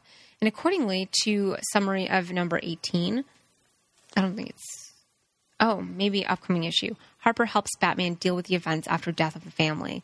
Now now, seeing the way she's being introduced slowly, I'm almost sure she's being lined up into the Bat family. Maybe. I agree. What's your opinion on Harper Row? I don't think Scott Snyder would introduce a new character if he didn't have an idea for a bigger role for that character. Absolutely. And in fact, I feel like Batman may be losing one very critical piece of his support network that Harper Row could possibly fill the in for. void. I agree. Do you think Harper Row will be a new addition to the Bat family? Yeah, I do. Probably. If so, what mantle would she take on? Perhaps a completely new guise? Maybe. Maybe. It's hard to say, but I think that... she would fit well into an Oracle role. Sure. She could be Batgirl. She could be, or Spoiler even. Or even Robin. Which I know is Stephanie Brown, and I'm speaking blasphemy by even saying that someone else could be Spoiler. But... Or, Harper's interesting. I wouldn't mind just seeing her be her own person, So, definitely that. I feel like if the character does indeed die in Death of Family story, I feel like it would open up some sort of position. No, I agree. Yes. That is what I was referring to. As mean as that sounds, but then I'm not sure a position could be filled like that in such a short amount of time. Well, not immediately. But if you take into account the 5-year space between the Robins, that's a whole different topic. Have we mentioned how bad of an idea that is lately? Yes. On a more fun note, hopefully this hasn't been asked, do any of you guys have ships OTPs? You should know what I mean. Relationships that we love? Totally. I'm shipping Gareth. Hell yeah. You should know what I mean. I love the dynamic between Harley and Poison Ivy. Right now on the spot, think of the most wacky pairing ever. Oh, Hawkeye and Hawkeye. Hawkeye and Kate Bishop. That's what I'm saying. Yeah, Hawkeye and Hawkeye. Older man. Yeah. I love older men. I've heard that about you. Oh, Corey. Oh, Sarah. Anyway. It's a farce. We're an idiotic. I know. We're so stupid. I don't know. Let me think. You know what? I've not wacky pairing, but I've always liked Barbara Gordon and Dick Grayson together. Yeah. That is my number one ship. I think it's the one that, it's the reason I started reading comics. I'm like, I love them together so much. And then Starfire came, she ruined everything. So I actually, you know what? I wrote a whole article about it. I should probably bring it up. I loved Daredevil and Black Cat. Yes, I thought that was a great pair. I really want to see those two together again. Yeah. It was such a sexy scene too. So cool. It was like the lawyer and the criminal and loved it. So great. And yes. I really want to see that. You hear me, Mark Waid? I want to see that come back. We want more. Wacky pairing. You know what? When I was reading Chris Yost's Spider-Man book this week, what was it called? Avenging? Mm-hmm. Yeah. When I was reading Avenging Spider-Man today, I'm like, what if this new Doc Ock Spider-Man hooked up with Storm? That would be interesting. Wouldn't that be bizarre? He did seem to be like... He seemed a little interested, a little attracted. Yeah. I think that would be... Maybe Doc Ock can feel his temperature rising. Yeah. Oh, yeah. Gross. No, but I think it would be funny, right? Yeah. Especially after she's just been with, Black Panther. I'm going to go for this lanky guy over here. Lanky scientist. Yeah. All right. Oh, no. Okay. This question now it's Comic Vine after hours. Right? This question is particularly about the Joker and Harley's relationship. Do you really think the Joker loves her? Of course not. No. Joker is mentally incapable of love. The Joker, exactly. He's either A, incapable of love, or B, he's so obsessed with Batman that he's confusing love with obsession. Right. There was actually... Okay, hold on, though. There was one time when the Joker actually showed Harley a decent amount of affection. And he did it by killing her, but it was in the Emperor Joker storyline. Really? Mm-hmm. He turned her into a constellation. A constellation? Yeah. The Emperor Joker, it revolves around Joker somehow gaining omnipotent power. Oh, interesting. Yeah, and Harley, because he wanted to end the universe so that, and recreate it so that someone like him would never come to be. It was this really weirdly introspective moment on the Joker's part. This was written by Jeff Loeb in the very early 2000s, I think. Oh, and he was... And yeah, it was just a really great storyline. And yeah, because Harley starts to question the whole like, hey, ending the universe, that doesn't sound great. And then, yeah, he kind of actually shows a bit of like sympathy and kind of a moment of tenderness and turns her into a constellation. Weird. Yeah.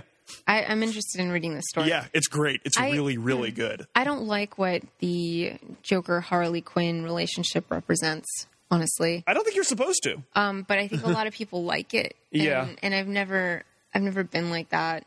I think that it's representative of domestic abuse and of a woman who keeps going back to a man who doesn't really love her and just executes his power over her because it gives him that satisfaction. Mm-hmm. And that isn't love, you know. Not at all. That's somebody who's again. Yeah, I think anyone who thinks that they have a functional relationship has a very screwed up idea of what a functional relationship is. Absolutely. So, to answer your question, I don't think either of us really think that he loves her. Ew. So you said my particular view is that he usually abuses her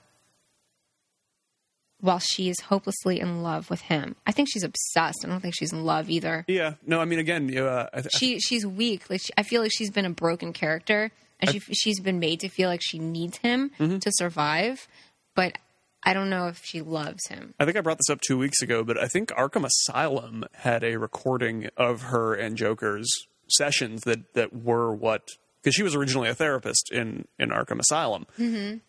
And you find the interviews where, like, gradually you can see her becoming obsessed with, infatuated with the Joker, but it's clear from the start that he is just manipulating her. Mm-hmm. So that was actually really interesting. I'm not sure that has ever been touched upon, like how they originally except in like wound up the together. Film universe and stuff, right? The film? And not film, but the cartoon universe. I don't know. I don't know if there was ever. There was a. Okay.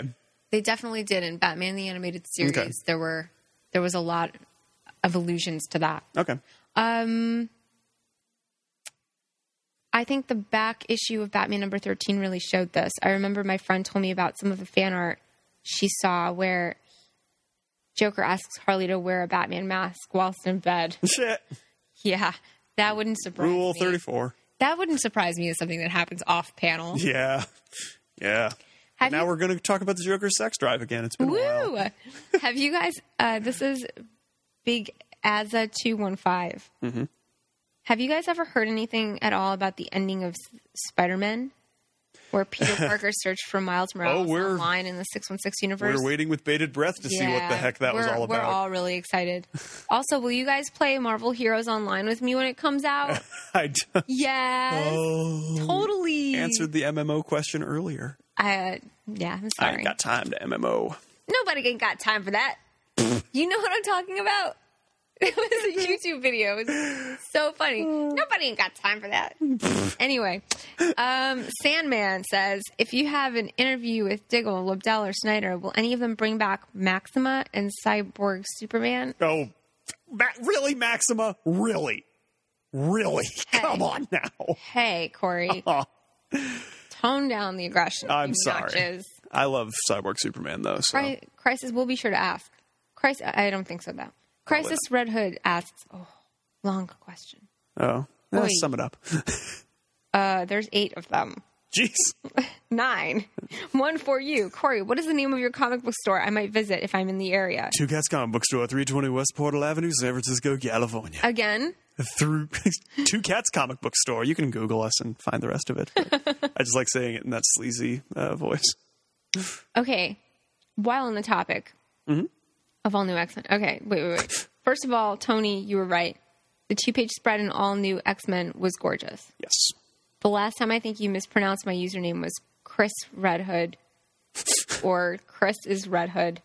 It is Crisis Red Hood. Yeah. But it's okay. I forgive you. While on the topic of all new X-Men, when do you think the present Angel will make an appearance, and how do you think the past Angel will react? I think he's going to make an appearance right around issue 4, I'm going to say. And I think it's going to be wacky. I think past Angel is going to wonder about the metal wings. And future Angel isn't going to really, know what to say. But then they're going to just, both fly off together.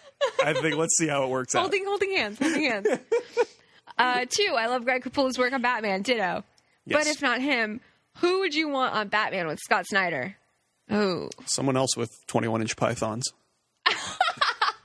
That's right. Greg Capullo lifts weights. Big guy. He is swole. I had an ex-boyfriend who'd be like, I'm like, where are you going? He's like, I'm going to the gym. I'm going to get swole. Oh, wow. That's, Okay. oh, that could mean any number of things. No, he's going to the gym. Oh, no. Okay, anyway. Sonata.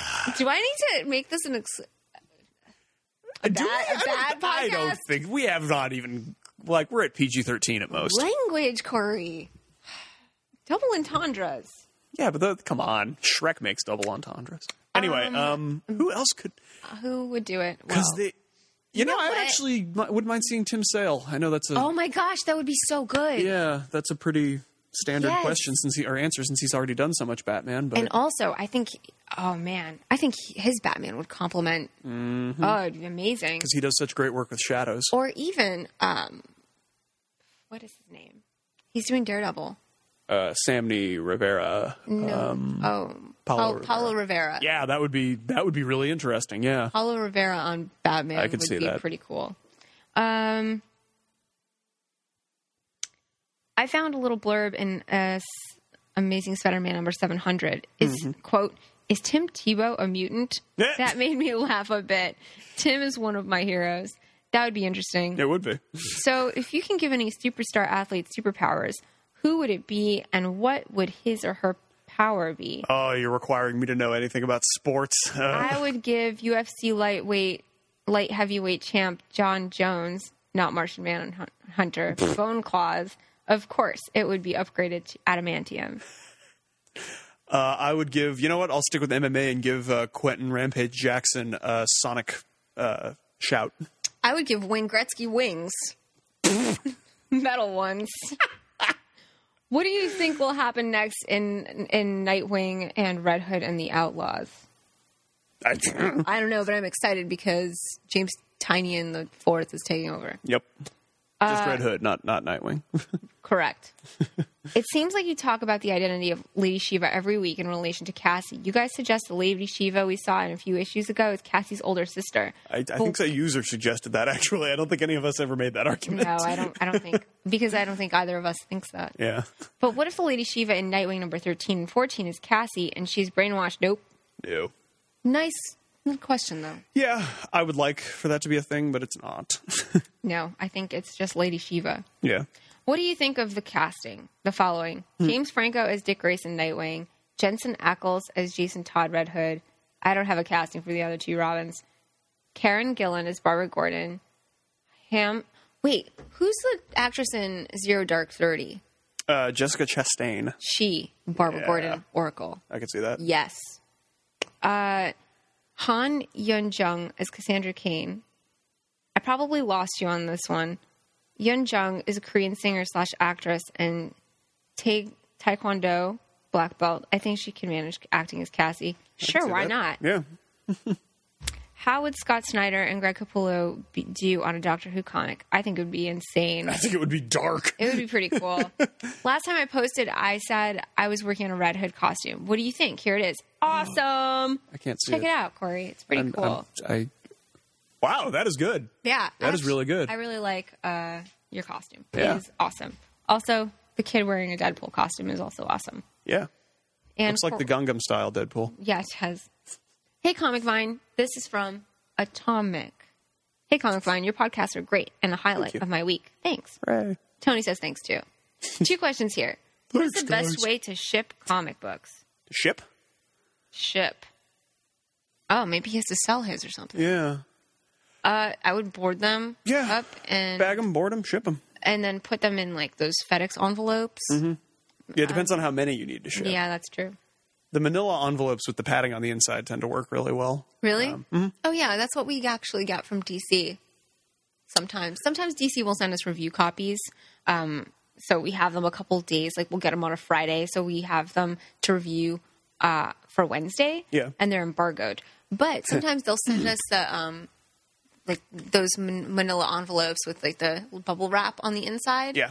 Without bags and boards, and they work okay. Yeah. But if you're selling a copy of your book or whatever, to someone, that might not be the best way to go. Yeah, if you're selling it, then be cautious with it. Yeah, I would bag and board it. If you're just sending it for fun, though, yeah, that envelope should work. And a question for James, who is not here. Cool! Next time, Adam Mike. Comic Sean says, hi, Tony, Corey, Sarah, and an old man fashioning a canoe out of a log, James. If there was no James, don't read the parentheses. Too late. Hope the holidays were kind to you all, and I'd like to put in a theory. They were. Out into the open. Me too. Yeah, it was nice. Now, a lot of fans would be miffed, understatement, if DC decided to retcon the New 52. However, I think there's a solution that would make everyone happy. From Flashpoint 5 I to... can already tell you. There is no solution that makes everyone happy. Because you can never make everybody happy at the same time. It's true. That is true. From Flashpoint 5 to the more current issues, it was explained, or at least hinted, that Pandora had ruptured 3 different universes. Pre-Flashpoint DC, Vertigo, and Wildstorm, each merged into one continuity. So, of course, things were changed. What do you expect? Batman doesn't dig rainbow colors now. Wonder Woman likes ice cream. 3 decades worth of story was put down the drain. Come the time of Trinity War and the aftermath, I'm going to guess that some rupture changes in the New 52 DCU will have been healed, restored by having Pandora either killed or her mojo being reversed. I don't think that's going to happen. I think that was why they introduced Pandora, just in case, like, on the very, very off chance those boycotts actually went through. Mm-hmm. But since they didn't, because they never do, because it's all just bluster and talk. Mm-hmm. But I'm not bitter. No, I completely agree. I think they're now just having to integrate her more. She was basically. Into the universe. I think Pandora was kind of like a cop out. Yeah. Like, all right, we're going to reboot everything. She was their exit strategy. It's not working. Let's just change everything back to the way it was. Yeah, Pandora sneezes and everything goes back to the way it was. Correct. Where was I? So yes, actually, so in that way, I think that your theory is correct, but I don't think they're going to do it. Right. James really enjoying Earth 2. I'll be honest. Nearly thought about taking off my pull list, not because of quality, but because of a brief shift of personal taste. Too many teen books on my list. Nonetheless, it's staying, and I like the idea of the new Red Tornado. I can't wait to see what you do with Wesley and Wildcat. Blimey. Don't kill Wesley Dodds. Now for some questions for everyone. Woo! Yeah. What title would you want to include in the next wave of cancellations? Personally, wouldn't. Wait, are we saying what we would want to save or what we would want to cancel? Okay. So what title would you want included in the next wave of cancellations in DC? Personally, wouldn't Suicide Squad, Batwing, Sword of Sorcery, Firestorm, and Batman Inc. make some Sword of Sorcery hasn't even had a chance to go one way or the other. It's not bad. It's interesting. Yeah, it's been okay. I don't like talking about canceling books. Yeah. It's such a downer, man. It is, and it's also a little bit mean. I'd rather be like, hey, can I just have a new creative team on this title? That would be cool. Yeah. Or what other books would you like to see? I'd actually like to see Gail Simone go back to Suicide Squad. That'd be cool. I would like that, too. Mm-hmm. What DC character or team would you like to see in the next wave of titles after March? Love to see Rot-based hero book. New Gods, Question, and Cyborg. I like all of those. Yeah. I think Cyborg does deserve his own title, you know? Yeah, no kidding. When Vibe is getting one. I forgot. I never thought of it that way. I mean, give me a break right now. Yeah. Can we, please? Thanks. It's really weird that Cyborg doesn't have his own title. It's so bizarre. Everybody else does. Yeah, literally everyone else in the Justice League does. Thanks for your time. Batman has 6. Right? And that's just solo books. I'm just so over it. Thanks for your time. Make Mine Comic Vine. Catchy, isn't it? Yeah, it is. It actually is, yeah. Mine is. Are we going? I think you're good. Yeah, I think you're good. Yeah? Tap it. Yeah, you're I mean, hey, you're guess picking what? It up anyway. I'm recording right now. Awesome. Okay. Anyway. This is going to be the most, like, how the sausage is made episode of Comic Vine ever. Yep. I pressed, like, a wrong key. Listen, Corey and I needed a bathroom break, okay? Sometimes when you drink a lot of... There it is. There's the explicit one. Yeah. Sometimes when you drink a lot of coffee, or in my case, tea... Or in my case, energy drinks that are way worse for you than coffee. Exactly. Which I also drink, actually. Sometimes you have to go... Sometimes nature calls, baby. Exactly. Can't do anything about it, man. All right, back to your questions. This podcast is not going to be that much longer. P.S. BT Dubs. Spoiler alert. Fourth Horseman. Howdy, gang. What's up? Tony, many months back, there was a comic that you asked about that I was hoping you remember the title for, but I don't think you talked about it on the podcast since then. So I'm not sure how many issues are out. I don't know. You should PM him, though, Josh.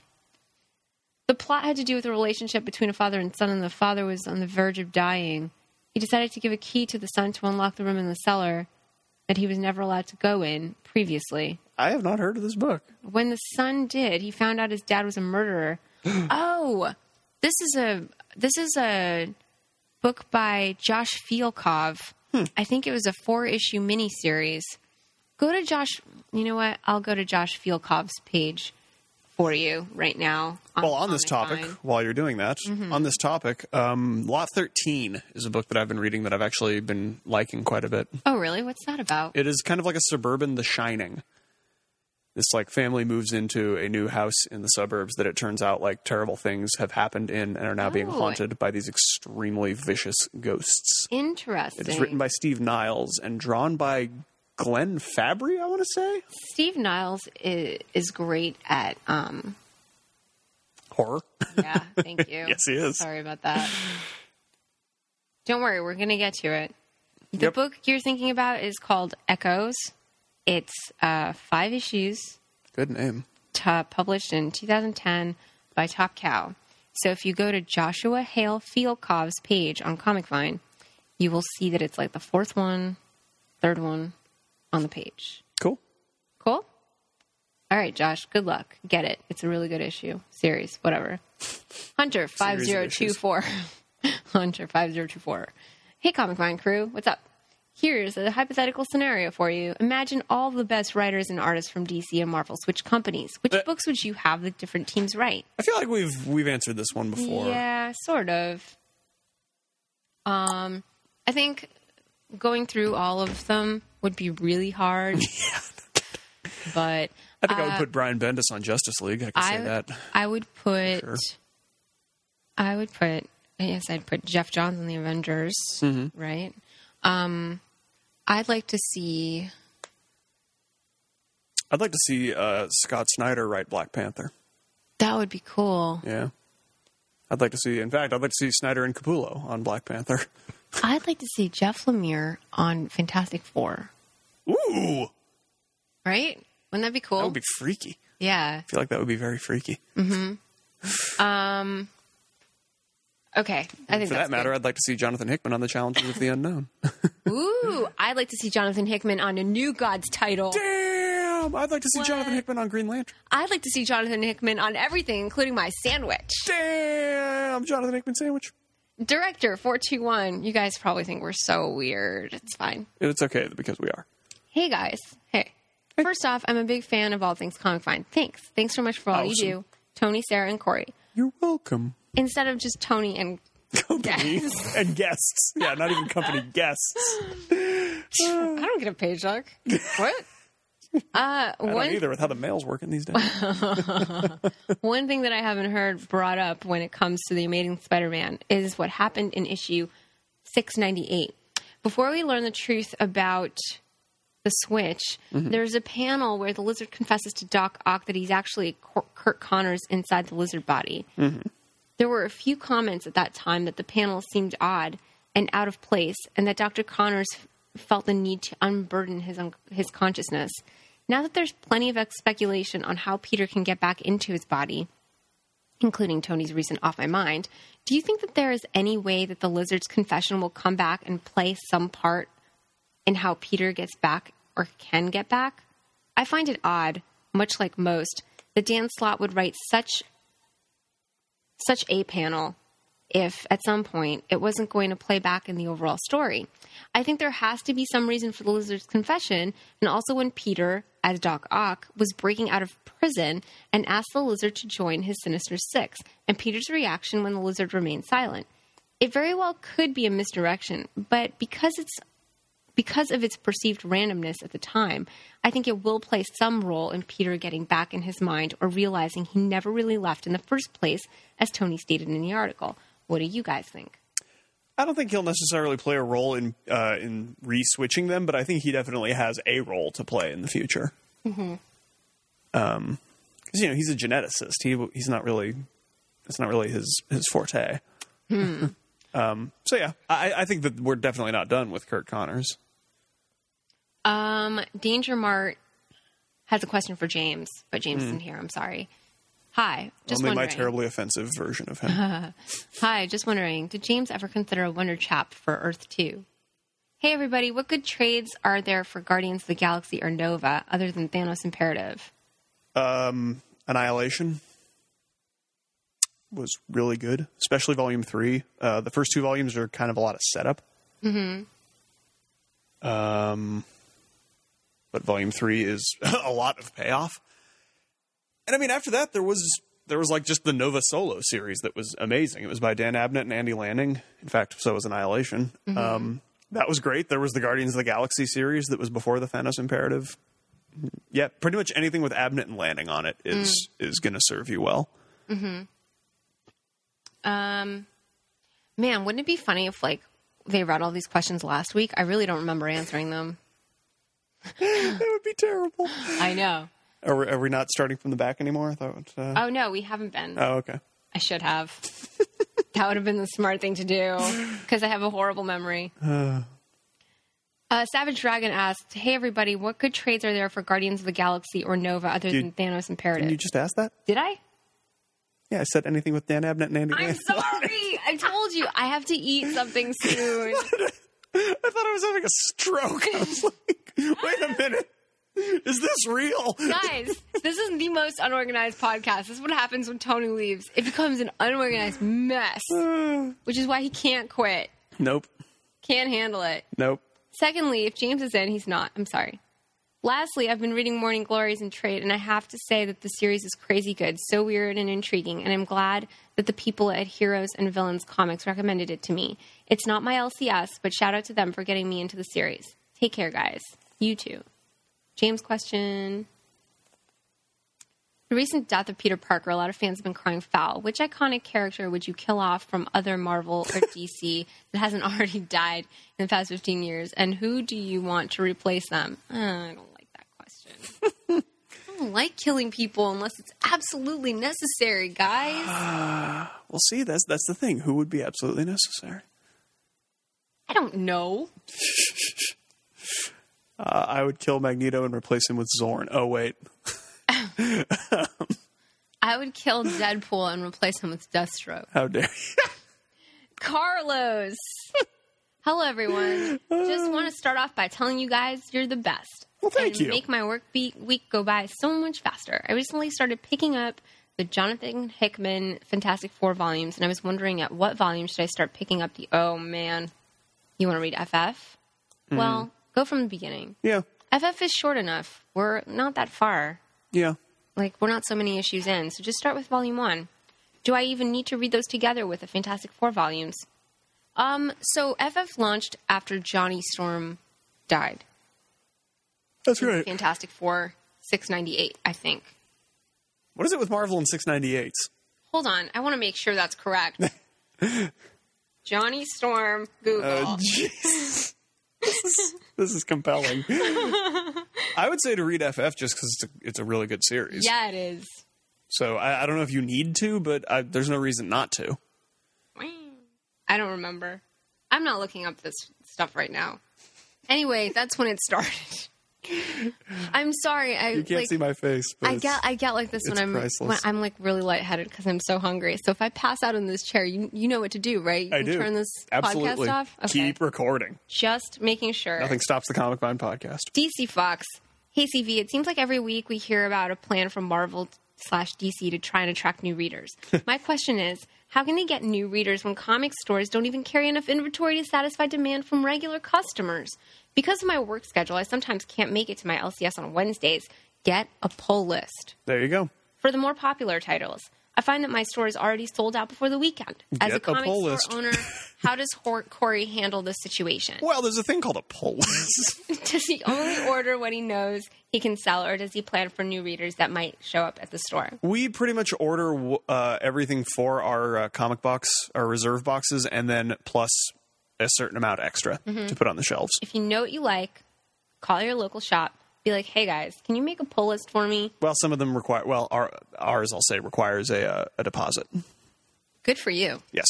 Because sometimes those jerks don't pick up their books. Yup.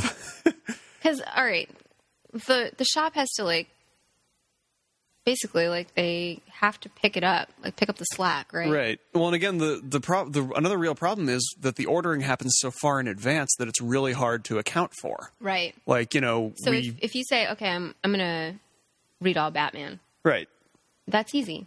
Yeah. But I mean, like, it's also like, we've already ordered, like, volume, what are we on right now? No, so 19, like, we're up to volume 19 in our order of Batman. Mm-hmm. So if suddenly we get, like, well, with Batman, it wouldn't make a difference because we always order a ton of it. But perfect example. With Captain America, we were short for shelves because, like, we got 4 new signups for it in 1 week. Mm-hmm. And since we have to order so far in advance, we couldn't really account for it. I mean, I guess that's the best way to do it, right? Yeah, the best way to do it is to get a subscription box. Okay, this is KL the Flash 7-Eleven. My dad used to own a 7-Eleven. Really? Yeah. I wasn't aware people owned 7-Elevens. Yeah, because it's like you... It's like a franchise? Yeah. Interesting. Mm-hmm. It was in Queens. Ooh. He got held up a couple times. I bet. It was pretty funny. I mean, Yeah, not it's funny. hilarious. It's funny in retrospect, I swear. I didn't mean it that way. Oh, my God. Hey, gang. I've put a lot of thought into this theory, so here it goes. The reason the New 52 has Bart show up first rather than Wally as Kid Flash is because Bart's origin has always had him coming from the future to the present. So my theory is that Bart time hopped to the present where a much younger Wally was never Kid Flash. And I also believe that Wally will show up later in the stories de-aged and under the alias of Impulse. Interesting. That very well could be. Just my idea, wondering what everyone thinks. I'm not so sure. I mean, I think that's a great question, but I wonder if they even have that planned out. Like, did they just say, we're I'm not just sure going if to they go... have anything planned out. I mean, I hate to say it, but a lot of DC is like that, So while that is a really interesting theory, part of me thinks that it's not... that's not the case. Right. Like, I think they just haven't figured it out yet. I'm sure we'll eventually see Wally again, though. Yeah. That seems likely. The Cyan Lantern. Hey, gang. So previously stated the website will get a complete makeover this year. That's right. Mm-hmm. As part of the makeover, why not add a shop section?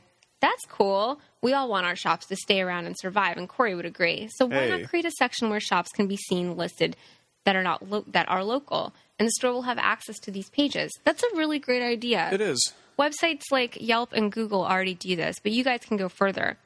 Here, there can be no shop reviews from the community for the sake of avoiding bad reviews driving the store to close, but a comment portion to share opinions, and also category section that lists if the shop is large, small, or old school or modern chic. But what really could drive this to be different is the option of the stores will have to do online offers through the wiki page. Okay, Now, I mean, this is a great idea because you're talking about revenue, and I love it. But I don't think that's something that we would be able to plausibly do. Yeah. For reasons I can't talk about. But... also, I think just the notion of like the programming that it would require would like make Dave like come in here and burn down the studio. For sure. Dave would be so mad at us. But I think it's a great idea, and I will actually suggest that to Dave, Cyan Lantern. So thank you very much. Thanks, Cyan Lantern. I think it would be cool to have comic shops have pages on Comic Vine. Agreed. And it's not like it's going to do much. Yeah, it's just another tab. Yeah, exactly. I think it'd be great. Ride a Space Cowboy. I'm enjoying Jonathan. It might be hard to edit, though. I mean, from a moderator's standpoint. Yeah, that could be tricky. I mean, we could let the owners know so that it's like, hey. Do you know how many comic shops we'd have to call? Yeah, a lot. Who do you think will do that, Corey? Not Tony. Magical Pixie? Nope. Don't give me more responsibilities. I can't even handle a podcast. Rides a Space Cowboy. Okay. I'm enjoying Jonathan Hickman's Avengers, and it's certainly well drawn. But considering my love for Pax Romana and the Nightly News, I can't help but wish that Hickman was illustrating the book himself.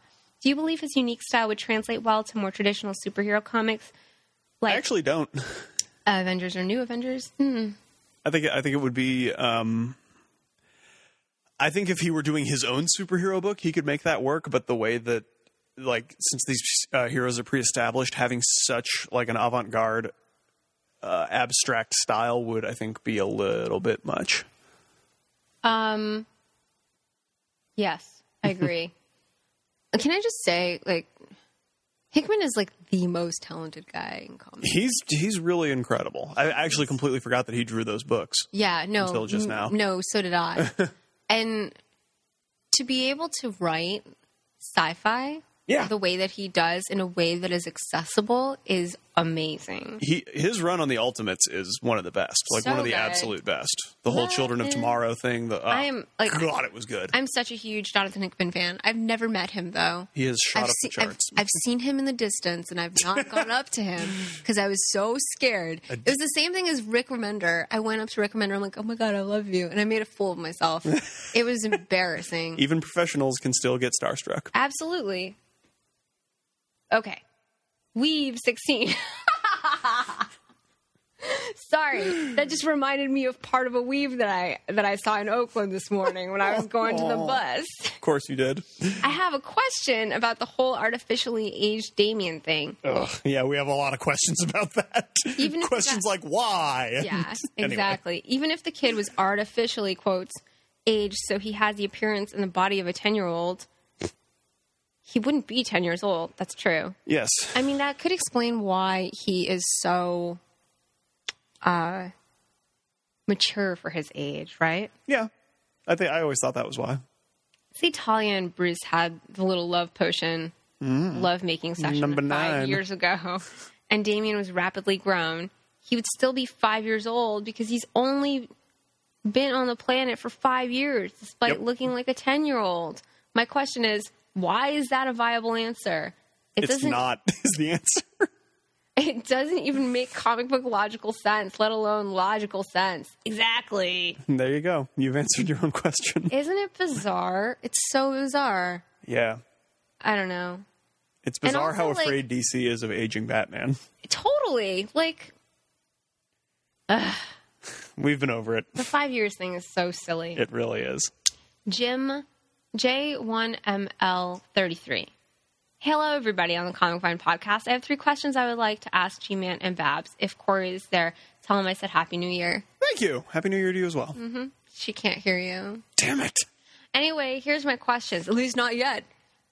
G-Man. I can't. We'll wait. I'll tell him that one. All right. Because this is... It's a good question. Well, I don't think I can't answer this question. G-Man, do you think if Doc Ock would have switched minds with Deborah Whitman instead of Spidey, how would you think that turn of events would have played out differently? What? Yeah. Isn't Deborah Whitman the congresswoman from Massachusetts who was a Democrat and who took the seat of a Republican? Maybe. Or who am I thinking about? Or, oh, no, I'm sorry. It is a Marvel character. Oh, okay. Or am I thinking of Deborah Whitman? Is she on eBay? I don't... Sorry. Clearly, I can't answer this question, so I'm not going to read it, okay? All right. I'm sorry, J1ML33. And I'm sorry for everybody who hates when I go on rants. Babs, do you listen to the sweet, sweet music of Krayshawn, V Nasty, and Little Debbie? Unfortunately, I do not. Although Krayshawn, I hear, is from the Bay Area. Ooh. Do you think that they would be perfectly cast well as villains in a Nah. I don't want them. What? No. Why are you putting them in movies? Do you think that they would be perfectly cast well as villains in a Chris Nolan movie? And also, if Batwoman and The Question was to get their own movie, who do you think would be a great director for the film? Quentin Tarantino? That would be cool, actually. That would be, yeah. Clive Barker? Sam Raimi? Yeah. Scorsese? No. No. Scorsese doesn't do well with fantasy. Or has never done fantasy, really. Quentin Tarantino would be cool because I feel like it would be sort of Kill Bill-ish. Mm-hmm. I feel like that would be fast paced and badass. Oh, this is back to Deborah Whitman, the third question. Yeah. I feel like I'm really sorry. I can't answer these Deborah Whitman questions because clearly, like, I don't even know anything. But now I'm curious. What is the name of that woman who is a Democrat? No, quickly to the next question. Okay, I'm going. Before we tangent again. I know. Okay, I'm getting distracted. Ready? Let's go back. Cool. There's a picture there. Regrivet. Hey, guys. Hello. Hope you are ready for a bunch of questions. Always. Who would win in a fight, a Mazo or Super Skrull? I see what you're getting at there, but I still think Super Skrull would come out on top. You think so? His powers are a little bit more dynamic. Really? Well, okay, is Amazo a mimic of whoever he's in proximity of, or is he, or does he just have the powers of the Justice League? I mean, I'm not sure. Okay. Elizabeth Warren, that's her name. Okay. Damn it, Sarah. Sorry. Elizabeth Warren, I should have known that. I'm sorry. This is not a politics podcast, by the way. Political, politicast. Is Amazo limited to only physical imitation of characters? Why hasn't he used the mental imitation of Batman and be a more powerful villain? Because he's only limited to physical imitations. So Batman, yeah, he's still not going to be as smart as Batman, right? Yeah. He can't deduce like Batman does. Yeah. Which is awesome, the way he does it. That's how Batman beat Amazo, in fact. He is amazing.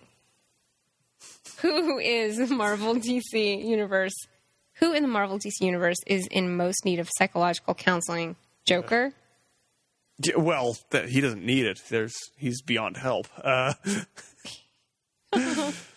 His last therapist fell in love with him.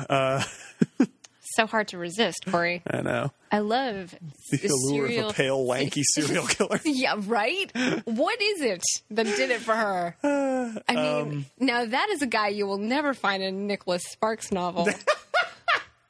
Oh, my God. Mm-hmm. You guys, Corey and I had a conversation Oh, before Lordy. this podcast Don't explain started. the context. There's an inside joke, and it's hilarious. Okay, good. Okay. Corey, I feel like this is bringing us together. I feel like it is, too. It's making me cry. Aw. So we didn't answer the question. Psychological counseling. Scott Summers. Yeah, Scott Summers. I think Tony Stark could use some. Dude, totally, man. He should not be in a relationship. No. He should not be running a company either. Definitely not. Do you think that Superior Spider-Man will meet Scarlet Spider, the original or the new, and how will that go down? Probably not well. Probably not. I would actually love to see him meet the current Scarlet Spider. If Marvel boasts 8,000 plus characters, how many would the DCU pre and post New 52 have? Dude, I don't know. Oof. 5,000? Really? You think they'd have less? I think so. I guess, yeah, maybe you're right. I mean, Marvel has more books that come out. Yeah, and they also have a lot more team books. But then again, DC has like a lot more minor characters, I think. Yeah, you got people like Snapper Carr and Jimmy Olsen. Who is that? I mean, I know who Jimmy is, but Right.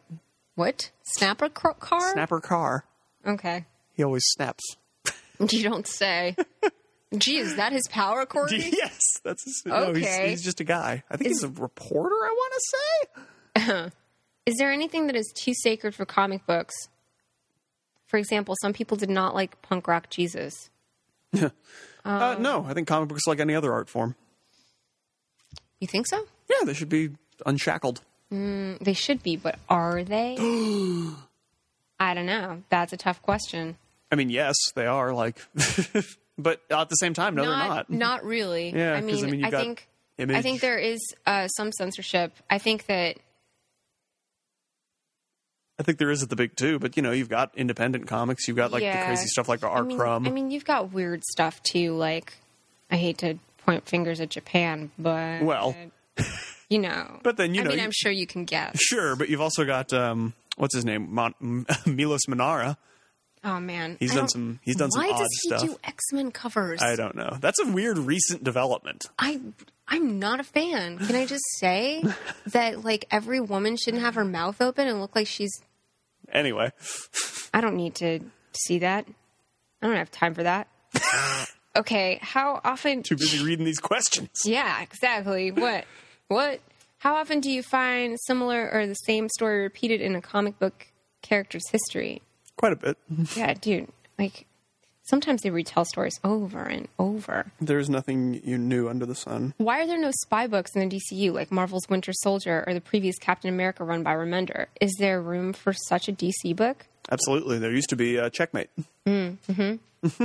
I think that's kind of what they're going for with Team 7, but it's a little different. I think that the art really has to reflect that too, you know? Yeah. And I don't think it does for Team 7. There's also a certain degree of psychological realism that's necessary to make a compelling spy book, and that is not DC's forte. No. I've noticed that they're different. The genres are different. Oh, yeah. I mean, I think that Marvel does sci-fi and spy thriller really, really well, generally. And I don't think DC can do that. No, every time DC tries to... Well, like, DC's got Green Lantern for straight sci-fi. But they do Supernatural really well. I don't think that that's sci-fi. Like, when I read a Green Lantern comic, I'm reading a fantasy. Yeah, okay, that's true. It's Star Wars, not Star Trek. Yeah, you know. But you are absolutely right about DC doing better horror. But then when you read like FF or Fantastic Four, you're getting a sci-fi story. That is a really good point. Do you see Mama, by the way? Did I see what? Mama. I did not. Are you going to? I don't know what that is. It's a new Guillermo del Toro movie. It's a horror movie. Ew. Oh, okay. Yeah. All the pieces are falling into place. I may. I'm not. Ghost stories freak me the F out. Yeah, I hear that it's really bad. Sorry, I'm buying time to try to find where I was. I was going to say, I thought you meant the villain in Dread, which I did see. Which was really, really good. Was it really good? Yeah, the movie was amazing. Oh, wow. Really solid, really good. Unironically, it's really great. Unfortunately, I haven't watched it. It's, it's hard R, though. Just FYI, letting people know. It is messy. Pretty gory? Oh, yeah. Well, I mean, it's Dread, so... Yeah, but I had a friend who went into it thinking it was PG-13, and then someone gets the side of their face blown off. It's like, whoa! That I was not expecting. Should comics implement product placement, or should that be left to the movies? Yeah, sure, why not? Yeah. I mean, it will make it a little bit dated. If I saw, Tony Stark drinking a Tab, I'd be like, I don't think it's marketed as Tony. I think Pepper Potts would be the one drinking a Tab. Why? I think it'd be funnier if it was Tony. I think it would be funnier. You're All right. But I don't know. Then I'd be like, this feels Tony dated. Stark drinking a Mountain Dew Code Red. Because sometimes I see sometimes we get little insinuations like, hey, check out my Twitter feed, Supergirl. Right. You know, and I'm just not. I just don't like that. Yeah, but I mean, at the same time, they can't just ignore social media. You know what? It's a big thing. Libdell is constantly making references to, current stuff. Yeah. Like Disney Channel shows. I'm like, do you watch those or something? Because then I have to look them up. I'm like, what the heck is he? That. Okay, Scott. Okay. I mean, I understand writing. I understand the idea. I'm just joking around. I'm not trying to be a giant jerk. Otherwise, they have to invent one, and then that just sounds even stupider because you know what they're referring to. It's like, oh, I'm checking out my face space. I just don't think it's that. I don't think it's that clever, though. I don't think it has to be clever. I mean, it's permeated. Look at how much Facebook has really permeated our everyday lives. But the Disney Channel, Corey? Well, the Disney Channel's been around for a while. Corey, stop defending this. I will not. You should watch more Boy Meets World. For example, no, I'm going to watch the new reboot of Boy Meets World. Girl Meets World or something. Girl Meets Universe. I think that's actually what it's called. That was my joke title, but I think that's actually what it's called. Shut up. No, it's not really. Girl Meets Universe. I think that's what it's called. For example, have the Avengers drinking a lot of Dr. Pepper or replacing the Q-Core? I mean, that Oliver Queen has with an Apple product, that would be cool, but think about what that would entail. You'd have to go through so many hoops trying to do this. Although it would be a good way to bump up the revenue stream. Absolutely. They could make money that way. But at the same time, I like that, stuff is Stark Tech. Stuff is Wayne Tech. Yeah. I think that's cool. I think that again gives the universe or the titles a great deal of interconnectivity. Me too. Who do you think the first DC hero to die in the New 52 will be? Who will be the first to be resurrected? Well, apparently Superman already has. I think we'll see. Oh, yeah, that's true. In recent Superboy, right? No. No? In Action Comics, he makes reference to the first time Superman died. Oh, okay. Yeah. They make reference to a doomsday, but it apparently wasn't the same one. It wasn't bony gray Hulk from space punching in a punching match. Gotcha. Thank you, Max Landis. I don't know, but if I had to guess where it's going to happen, I'm going to have to say death of the family. Yeah. Someone may have already been killed. If again, Right. what I think is under that covering. Yeah, right. You're anticipating a decapitation, I aren't am. you? What's in the box, man? What's in the box? So am I, man. I kind of don't want to know. 7. Why are Jessica Jones and Sue Storm the only superheroines that have children? Other comic book women have children, but these are the only ones that come to mind. Is that all of them? Well, let's think about how Hey, many speaking of 1 year later, Catwoman had a kid. Remember that? Yeah, and then what happened? It was the dumbest thing ever. Yep. Yeah, I think we're going to get through. Oh, my goodness. You know how many questions he has? How many more? He's got a total of 21 questions. Yeah. And we might I'm have to on save that. I'm on 11. Oh. So let's end with this one. Well, okay. What about the kids? I mean. No, we're ending with the kids. Oh, okay. Well, think about marriage, right? How many marriages in comics actually last? Very few. And lots of people have written a lot of stuff about that. And I mean, you as two people making a decision that is as big as having children, like look at the lives that these people lead. Totally. You don't want to bring a kid into that. Unless you're Reed Richards and you're like, let's go on a spaceship, kids. Well, yeah. And that actually... But I mean, they're actually a couple of the more responsible parents in the Marvel U. No, that's true. And the more responsible people. Like Sue and Reed have relatively stable lives. Mm-hmm. You know what, as though? opposed to someone like Hawkeye or Spider-Man. I really like the fact that they are married and that they have a family. I think that's great. And they have a school, and it's really focused on children, and it's sort of a kid-oriented book. And I think it's fun. And you know what? They write the marriage in a really well and interesting way. Yeah, I actually am really impressed with how... Because the argument can be made, like, what does she see in him? He's aloof. He's, always doing 3 things at once. He's not particularly affectionate. But, and I know I've brought this storyline up before, but I'm going to do it again. There was, like, I can't remember who had asked Sue Storm about it, but she said, like, one year for our anniversary, Reed brought me this collection of music, and he played it for me, and it was some of the most beautiful stuff I've ever heard, and I had never heard it before. And I said, where did this come from? And he said, this was from a universe that I stumbled upon where time existed in an extremely accelerated state. So the universe has already collapsed, and this was from one of their greatest civilizations. Wow, that's really, really like, cool. Who the hell's going to give you that? Nobody. Nicholas Sparks novel. So yeah, it's like he's romantic in his own way. Quirky way. Yeah. Yeah. Although when you've got a guy like Namor throwing himself at you every boy. 5 minutes. Uncle Aquaman. So hard to say no.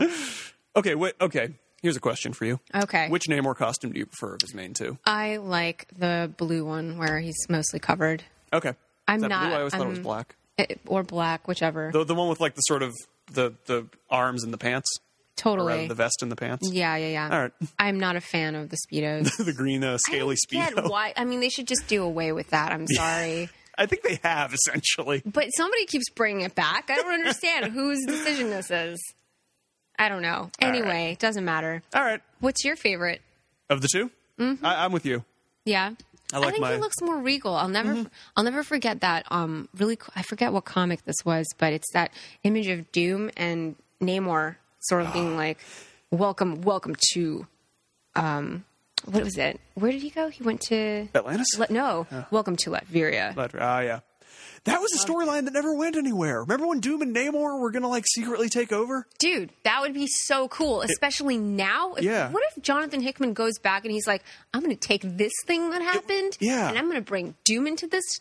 It was the anti-Illuminati. It was Doom, Namor, Hood, and Norman. But now Namor is part of the Illuminati. Right. So this would be like the perfect cover for it, right? Yeah. Be like, I'm doing away with all these humans. Right. Well, that was their agreement, was Doom would get the land and Namor would get the oceans. But that doesn't really make sense because Namor's already got the oceans. Yeah, but he would be uncontested. Who's contesting him? Atuma? Aquaman? I don't know. Atuma. No. That big jerk. Get out. I think it would mean like Doom wouldn't would stop with the pollution and he would stop Oh, yeah. trying to... Yeah. I'm just joking anyways. Anyways. All right, guys. I think that's enough. Whew, we went. This was 2 hours and 13 there. minutes. You go. Yeah, that wasn't so bad. Boom. So, thank you for listening. Tony will be back next week. Yep. If you guys haven't listened to his super awesome, amazing podcast, whatever it's called, Yes, the Invincibly Awesome Super Podcast. thank you, Corey. No problem. Boom. You should definitely check that out. It is also on the podcast page on Comic Vine. So I've been getting a lot of questions about how to submit questions. So you can just submit them to podcast@comicvine.com. There we go. That's probably the best place to do it. Yeah, totally. And there's also a thread in the forums. If you go to the podcast page, you can do that, so you can access it from there. Probably the second best place to do it. Probably. And then there's also Twitter. Not the best place to do it, but we'll still try to get around to those. Yeah, totally. And that's it. All right. If we answered double questions, I'm really sorry. Yeah. But you got to hear my input on them. Exactly, because So there we Corey go. wasn't here last week. It was all on purpose. No Yes, apologies. Exactly. And I don't think so anyway. I think I started at a good place. We'll have to see. All right. Thank you so much for listening. If you live in the United States and you might have a 3-day weekend, congratulations. Go do something fun. Go buy some comics. Read them outside or something. Yeah. It'll be awesome. And that's it. Bye-bye. So, Corey, I'll see you next week. I'll see you next week, Sarah. Can't wait. Bye. Bye. Bye.